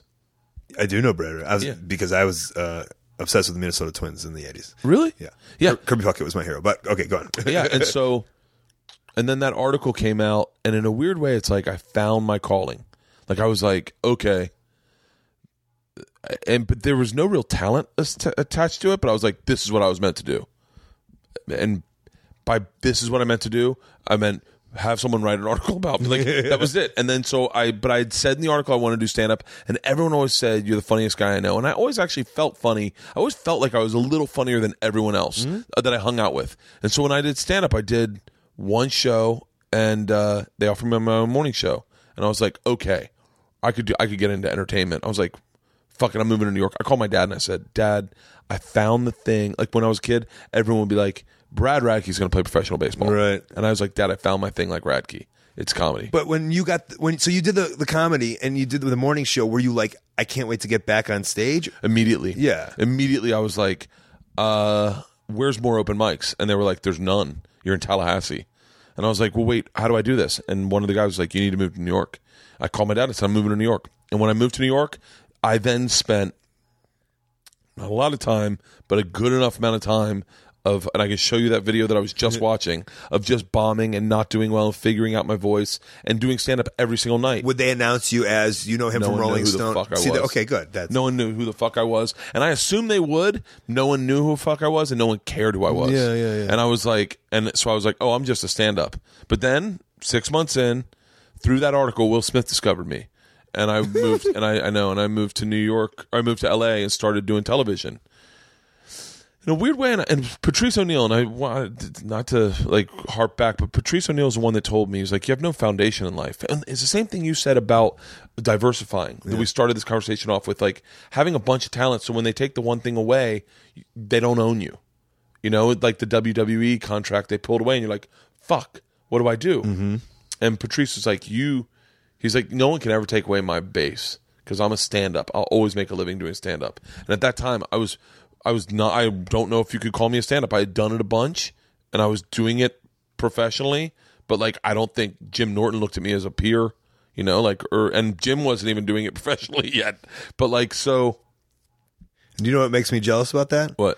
Is that, and I've always said this, is to be a stand-up, you could just grab a mic and do a thing. Yeah. To be a wrestler, I need 8 people. I need a tag team. I need a referee. I can't just go up and be a wrestler. Does that make sense? Although I would definitely pay to watch you. Street performing? Nope. Just to watch you do a whole wrestling thing with no one in the ring. To wrestle myself? I would pay money to watch you in a silent theater go through an entire match. Like beginning to end. Like fake talking to people. Yeah. Like, that would be an amazing one-man show. Can I recommend something to you? Yeah. A guy named Ibushi and Kenny Omega in Japan both wrestled blow-up dolls in front of a giant arena, and the blow-up doll, I think, won a bunch of the matches. Are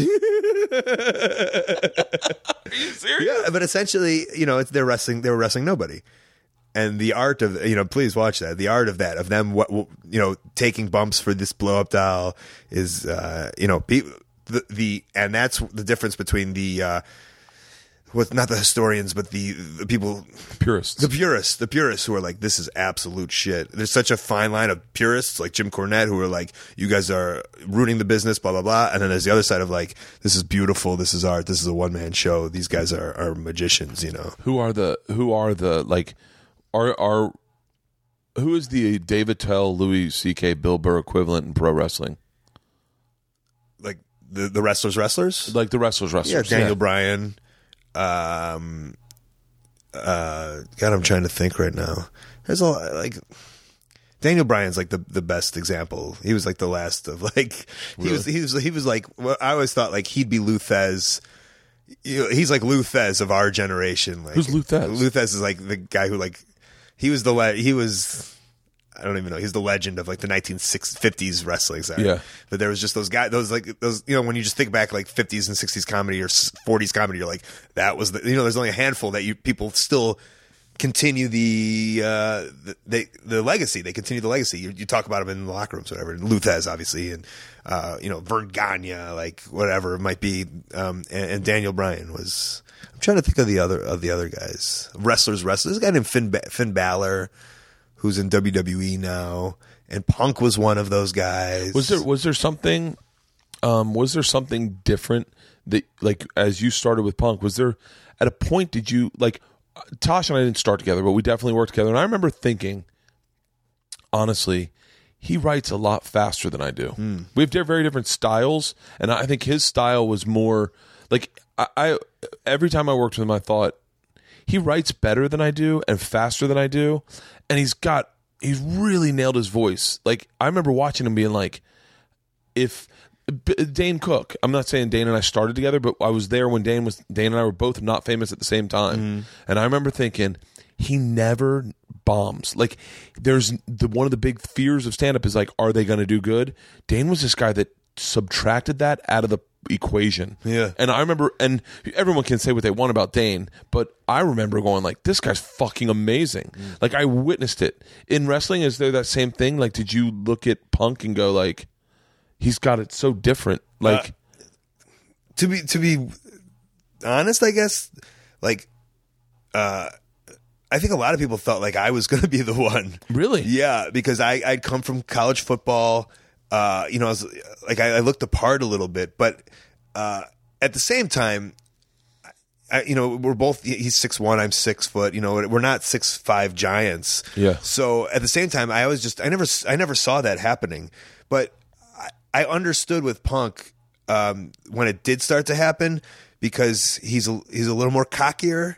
And he's a little more outspoken, and I think what a lot of people thought was a detriment to him, like the tattoos and the weird look and all of that. I knew that in wrestling, it's all about standing out, and I knew I looked like college kid Frank, or whatever, and I knew he looked like something that nobody looked like. Really? So it made a lot of sense to me that somebody would be like, because it's just like.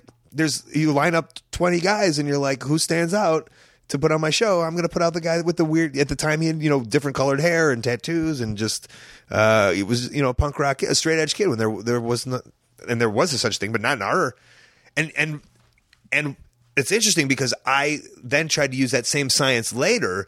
And I said, okay, what do I have that's different? I don't have anything. I look like a normal guy. I go, oh, I'm Jewish. So thank you. and I said, there's no Jews in wrestling. And I was like, maybe that's how I'm going to sneak by Vince McMahon. Like I could put that in because Vince McMahon he had the developmental system of 50 guys that they were all signed. Everyone was bigger and more muscular than me. And I'm a personality. Give me 5 months of TV and give me a segment and I'll get over. But if you're just looking at me, I'm the last guy you're choosing, but I'm going to be the only guy that's Jewish. So I'm like, maybe that's something. Maybe their touring is real. And then I remember I had a pitch, like we had pitch days, and I said, listen, we've never had a Jewish, like I know what you're thinking of, Jewish, but like I'm like Jews in entertainment are hot right now. And it was like 2008. I was like Andy Samberg and even Seinfeld and Adam Sandler or whatever it might be. The Jews are the king of entertainment. Let's make him the king of sports entertainment. That was kind of my pitch to him. And I wanted to bring in that like new age Jewish sense of comedy into the WWE. That was how I wanted to do it. And they only named, it was only in the name. And besides that, like everything else was just, there was nothing else there. It was just like, oh, okay. All they heard was Jew, Scotty Goldman, and on the Titantron was like the Batman symbol was a flash of a Star of David. That was the extent of my yeah. They're like, give him a book. Yeah. What? These Jews like books, right? They make him a tailor. Like what the fuck? That's so interesting. What was the developmental scene like? Like, is it like the Tough Enough camp that you see where the kid's like, I've always wanted to be a pro wrestler, and then he's like, clearly he just likes wrestling. He's completely out of shape. Well, they picked a lot of guys like me who were, no, I mean, a lot of these guys were in shape. The guys that they signed, the guys they didn't sign were the guys that were those guys that out of shape. Yeah. But this is another thing that drove me crazy that I didn't like about it. It was a 9 to 5 job. Like, you woke up and, 9 o'clock, you went to practice, you went to their facility, and then at 5 o'clock or 4 o'clock, you left. And then on the weekends, you did the shows. And they were quote unquote teaching or whatever it might be. And there was 3 rings and, they have a whole regimen or whatever. But it's like, I'm a wrestler, man. I want to work 10 minutes a night. I want to wake up at 12, go lift on my own time, like, Yeah. And so that got to me because I lived that life for so long. Then all of a sudden, like, I had quit my regular job because I couldn't take working 9 to 5 anymore. Yeah. And that's the life I want. And then all of a sudden, like, I found my dream, and I was back to the schedules, that I really didn't like. Yeah, that's crazy. What was what did you think? And I don't. Once again, I probably could know the answer if I paid any attention. No, in life. I don't take offense. But like, what did you think of the Miz? I think because the power of my podcast a little bit is I had him on my show, and same example. He got so much shit, but eventually, like, I had him on my show. I was like, hey, this guy's been doing it 10 years with no break, and like, if you think like he's like, I get it. You're like, this guy's just a reality show, but you do anything for 10 years and that's all you do, and you're doing it 4 to 5 days a week, and you're immersed in it. Like, you have to become good, or at least a professional at it. Yeah. So whatever, subjectively, however, I respect him as a professional wrestler. I think everyone at the beginning was like, come on, man, you're just a reality show star. But he unbelievably has proved himself. Yeah. He's been there probably 13, 14 years now, or something like that. Is he still in the WWE? He's still there, yeah. Like, he's an interesting guy because I watched him on Real World Road Rules, and then I watched him on the MTV series. Was it Tough Enough? What was it called? Yeah, he was on the Tough Enough, but it wasn't the MTV one. It was the Spike one. Right, it might have been, yeah. Maybe. And I was like, oh, he really is passionate about this. Yeah, that's the first time I went, oh, he really gives a fuck. Yeah, that's the weird thing about businesses, and I think that there's guys that don't do stand up, and they have a TV show sitcom, and then the sitcom goes away, and they're like, well, but I still expect this lifestyle. I'm famous. I'll capitalize on this name, and they go out and do the road. And you're like, and then people are like, oh, come on. But then there's guys like Corolla who do the road, and the same way you say like Miz, you're like, oh, that guy's fucking legit. Like, he's like real fucking, like, you got to give it to him. I mean, on my show is interesting. He went in and out of Miz and Mike as we were talking about personalities. Really? Like, you could see, because I got to him a little bit, and he's like breaking down. Then all of a sudden he catches himself, and he's like, he turns about himself. What happened? He just turned himself on. I couldn't, like, because I want to know, like. I want to know. I'm curious. I want to know what drives you to do this. And then all of a sudden, like, you could see he starts like telling his story for real and forgets he has to be the Miz because he's at the WWE, so he has to be on. And he starts getting into it, and then something, so either I take a break or I pause, and then he's like, he snaps back into Miz. Like, oh, yeah, he snaps back into Miz mode or whatever it might be. That's crazy. Yeah, but that's a great example of like of splitting. There's definitely two different people straddling the fence of reality, and it's so bizarre to me because like in comedy, it's Joey Diaz is Joey Diaz all the time. Ari's Ari all the time, and then you guys like Tosh, who are not Tosh. Like, Tosh on stage is not Tosh off stage, and same with like, and there's different variances of it. And but wrestling's the weird one where it's like, and I don't know if it's maybe the way I see it, and the way I always see it is the way I always will see it is the way I saw it as a kid. Like, I always will, and that's when people like it the most. That's like, I don't like wrestling now, at least televised wrestling. You don't watch wrestling? I don't watch televised wrestling. And a lot of it has to do because they're suing me, right? So, like, I'm not going to support that. But and I've questioned myself, like, do I not like wrestling? Like, wait, this is my whole life. But it's like, no, I love the nostalgia of when I was a kid. Yeah. I love Junkyard Dog. I love Paul Orndorff. I love, Mr. Wonderful, the Killer Bees. I love that. And then I also love what I do when I'm in it and my surroundings of the live entertainment. Like, because I'll sit and I'll watch the live wrestling. I'll be like, I love this. I just don't like televised wrestling. I love the fact that, what was it? Was it the Honky Tonk Man and the Leap and Lenny Poffo were brothers? Leap and Lenny Poffo and Randy Savage were brothers. And the Honky Tonk Man and Jerry the King Lawler are cousins. Yeah. And they hate each other. Really? Yeah. I think that's so fucking crazy. Lanny Poffo, I know he was on my show. He's because his gimmick was the genius, and he used to read poems and throw out Frisbees. Yeah. And he's so well spoke. And I love the podcast I did with him. And he had a mantra that was given to him by a wrestler named Red Bastien that I used very early on my podcast and in life, was there's two buses. So Red Bastien used to tell Lanny Poffo this. He goes, there's two buses in life. That's it. Two buses. There's the happy bus and the sad bus. And you literally have the choice of going on. You walk down and you see the sad on the right, happy. Which one do you want to choose? It? Why wouldn't you jump on the happy bus? Yeah. It's so much happier over there. And like I read that in an interview once and like it hit me so hard.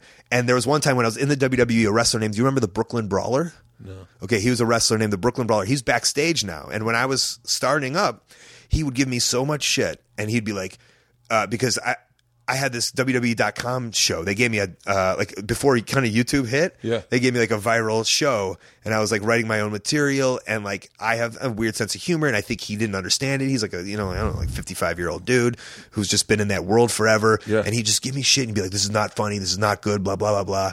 And one day I said, hey, man.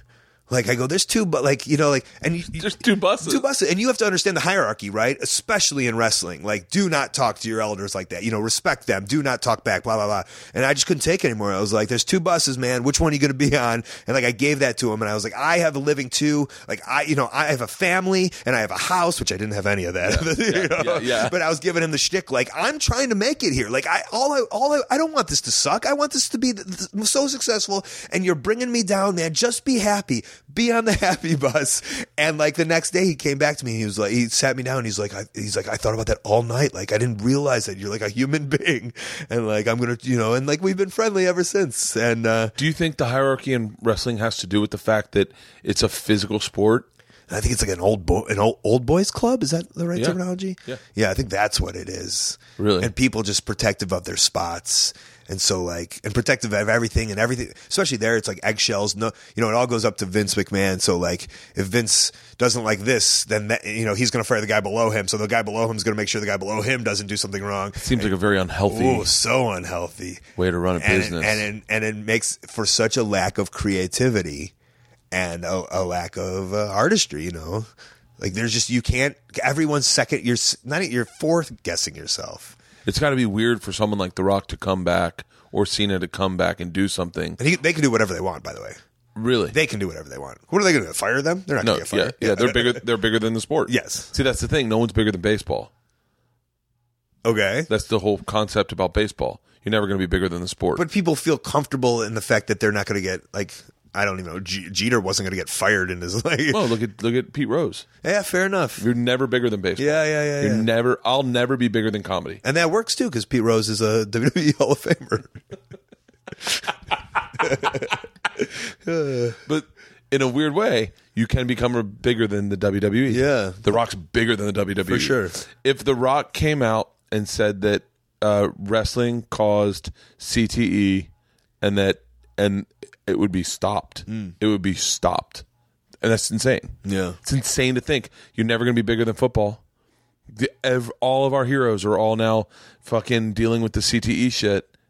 But what's happening on Sunday? Are we playing a game or not? Right. That's the fucking crazy thing. Yeah. How many concussions have you had? I don't know. I can remember maybe one or two. Like, oh, seriously? Yeah. Oh, I've had like 7.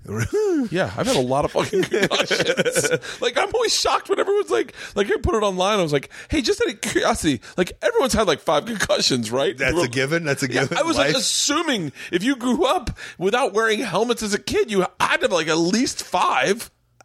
But I don't even know what I don't know what a concussion feel like. Oh, Do you? If you're saying that, then you haven't had a concussion. Maybe I haven't had a real concussion. Then I think I had one in football and one in wrestling. Yeah, I had a bunch in football at a young age, like a very young age, which is really probably dangerous. And then I had one in basketball. Raleigh Massimino basketball camp.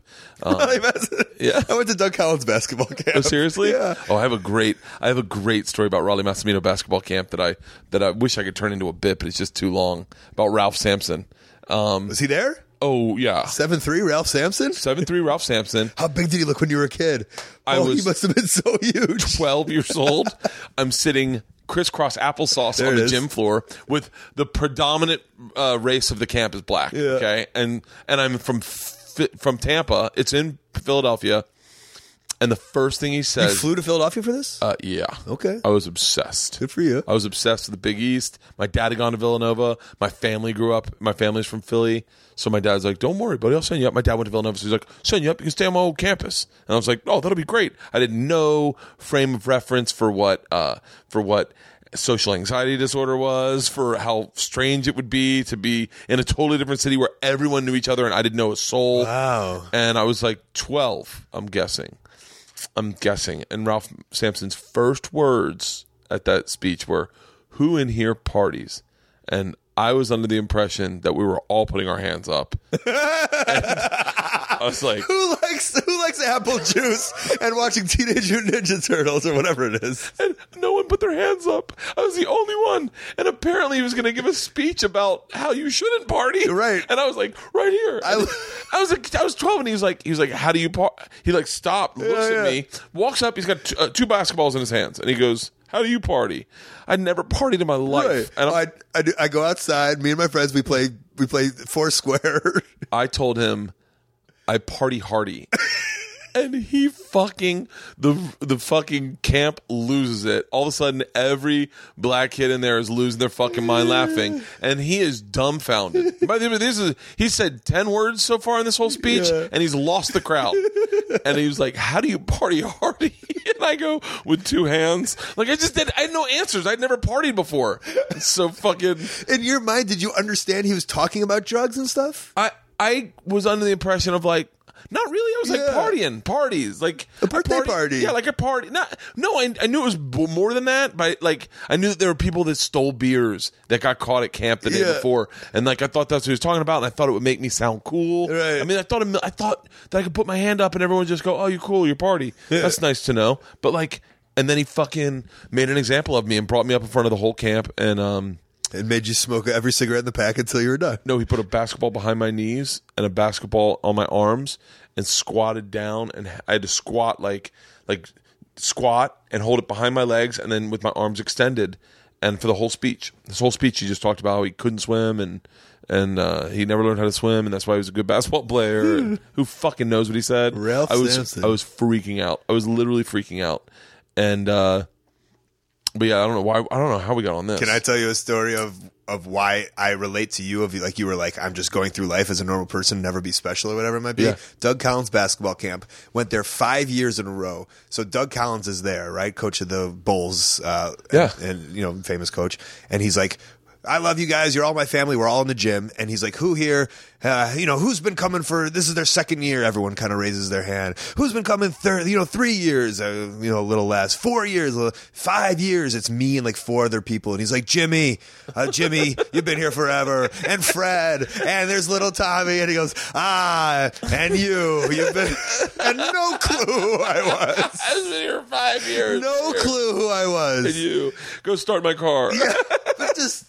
Like, it had never seen me before. And I don't, and it was just the idea of like, wow, like I couldn't even stick out in that. Do you think that's why fans relate to you, is that they feel like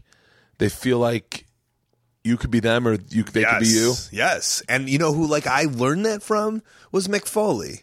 Because when Mick Foley, just like everyone else, I was doing like fun backyard wrestling or whatever. And Mick Foley was on Raw and they showed his tapes of like him backyard wrestling. And then he was on TV and he was like the champion. And I was like, and Vince McMahon was always like, you got to be larger than life. That was kind of his thing. But I was always like, no, like I relate to Mick Foley. Yeah. I was just like him and now he's that.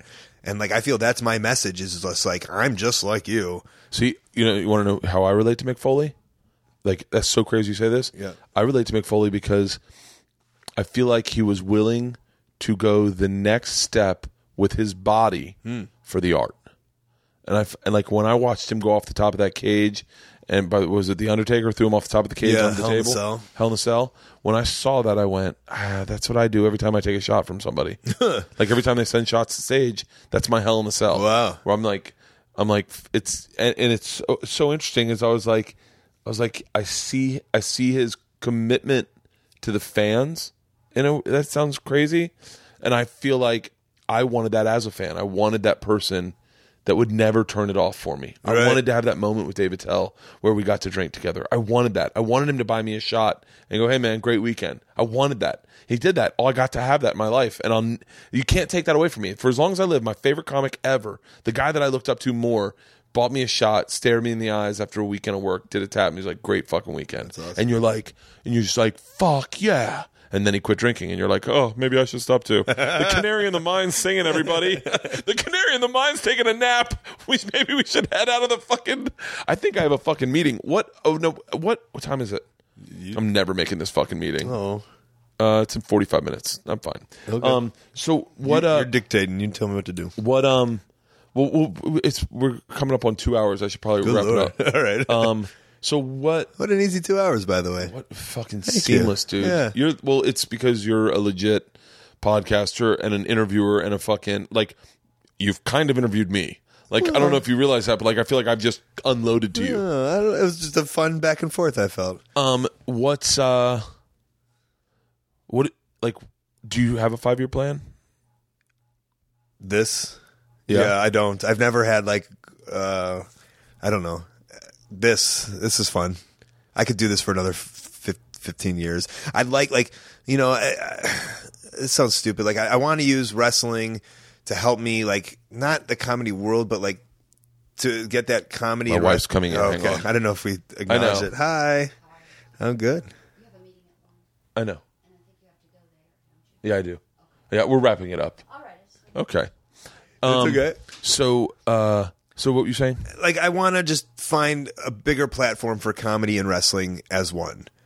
So when I get to do this podcast, thank you very much, or be on Marin or on his TV show or whatever the stuff that I get to do.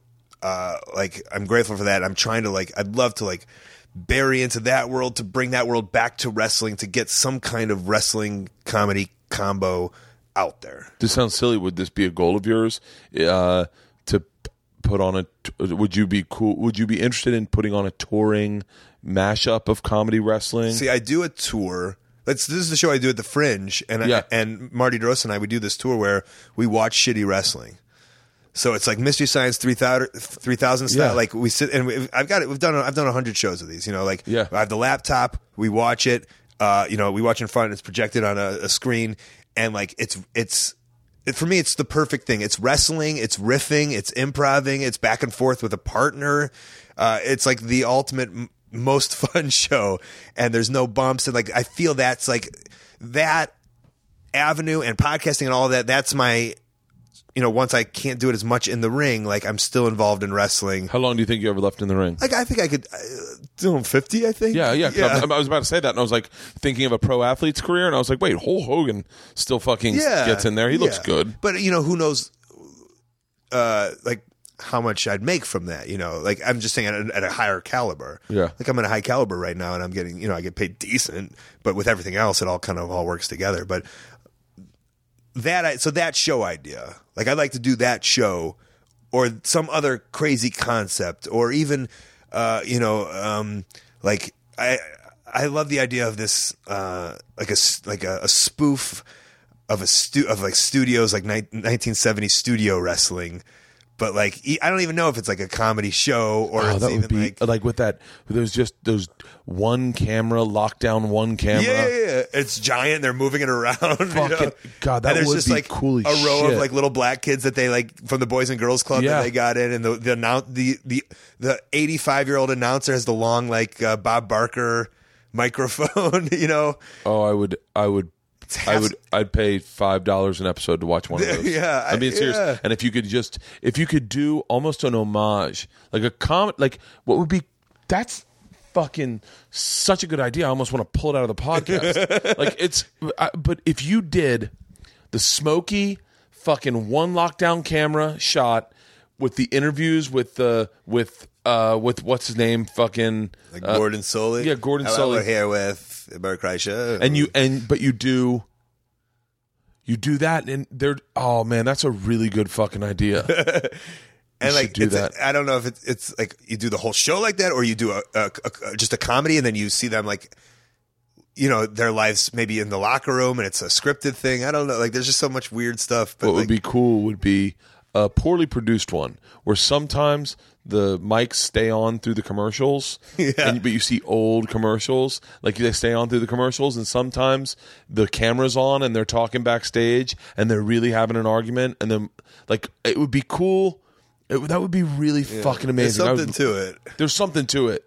There's something to that world of comedy and wrestling, like mixing together. Like just not everyone just wants to start this awesome new wrestling program, and it's happened. There's like Lucha Underground is on the El Rey network, and TNA is on Pop and WWE, and they're all just giving these new wrestling things that just look like WWE or extension. Like I just want to take the genre of wrestling and fucking mash it up. I'll tell you right now, there are probably, I'm going to guess, the majority of people that are making money these in life are guys that would pay to watch that. If you showed me like a throwback, but so you romanticize that, and I just remember all like navy blues and blacks and dark reds, like just with one lockdown smoky shot, and then the weird studio shot, and then the like Piper's Corner, Piper's Pit, and like things like that, but older, like and we romanticize about that. And if you could do something scripted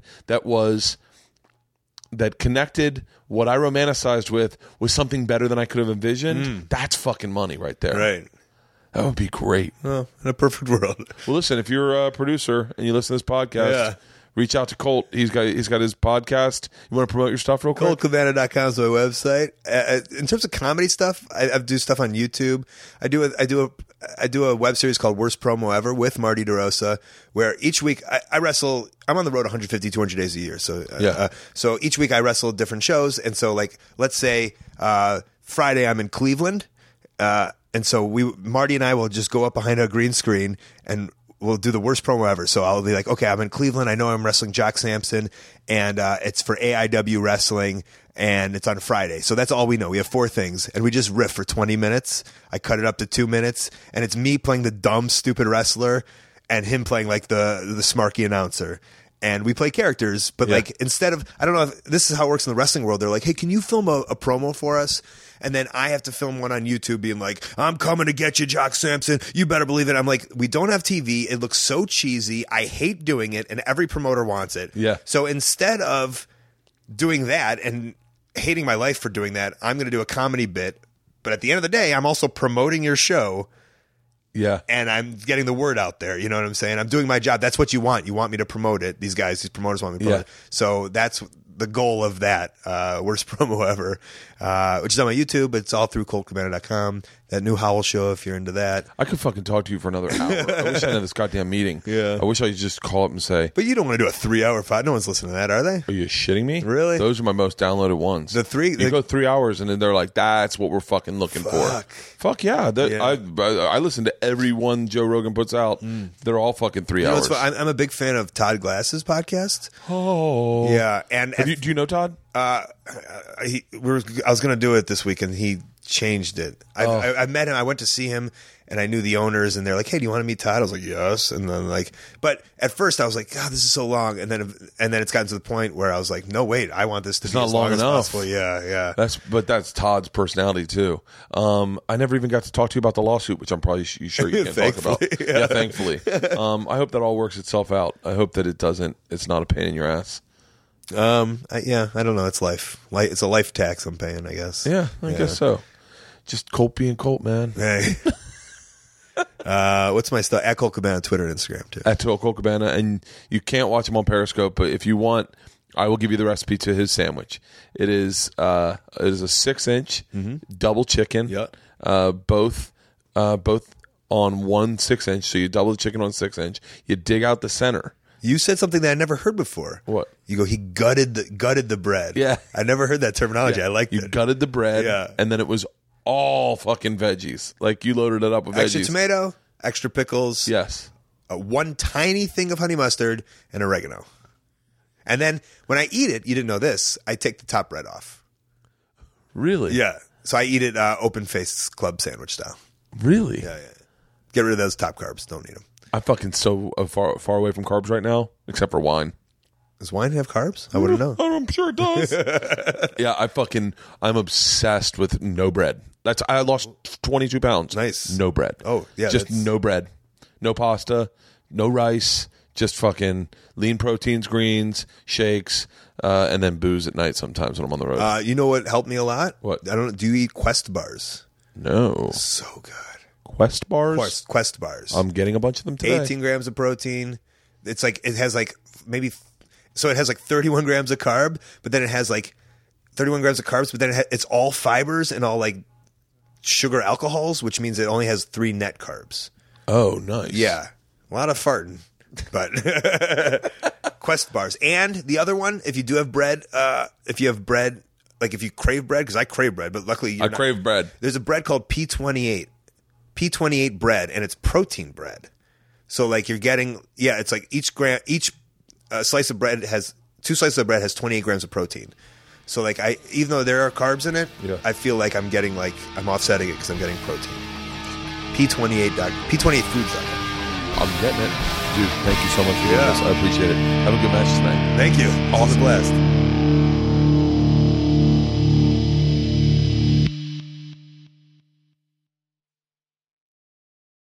This episode was brought to you by The Machine.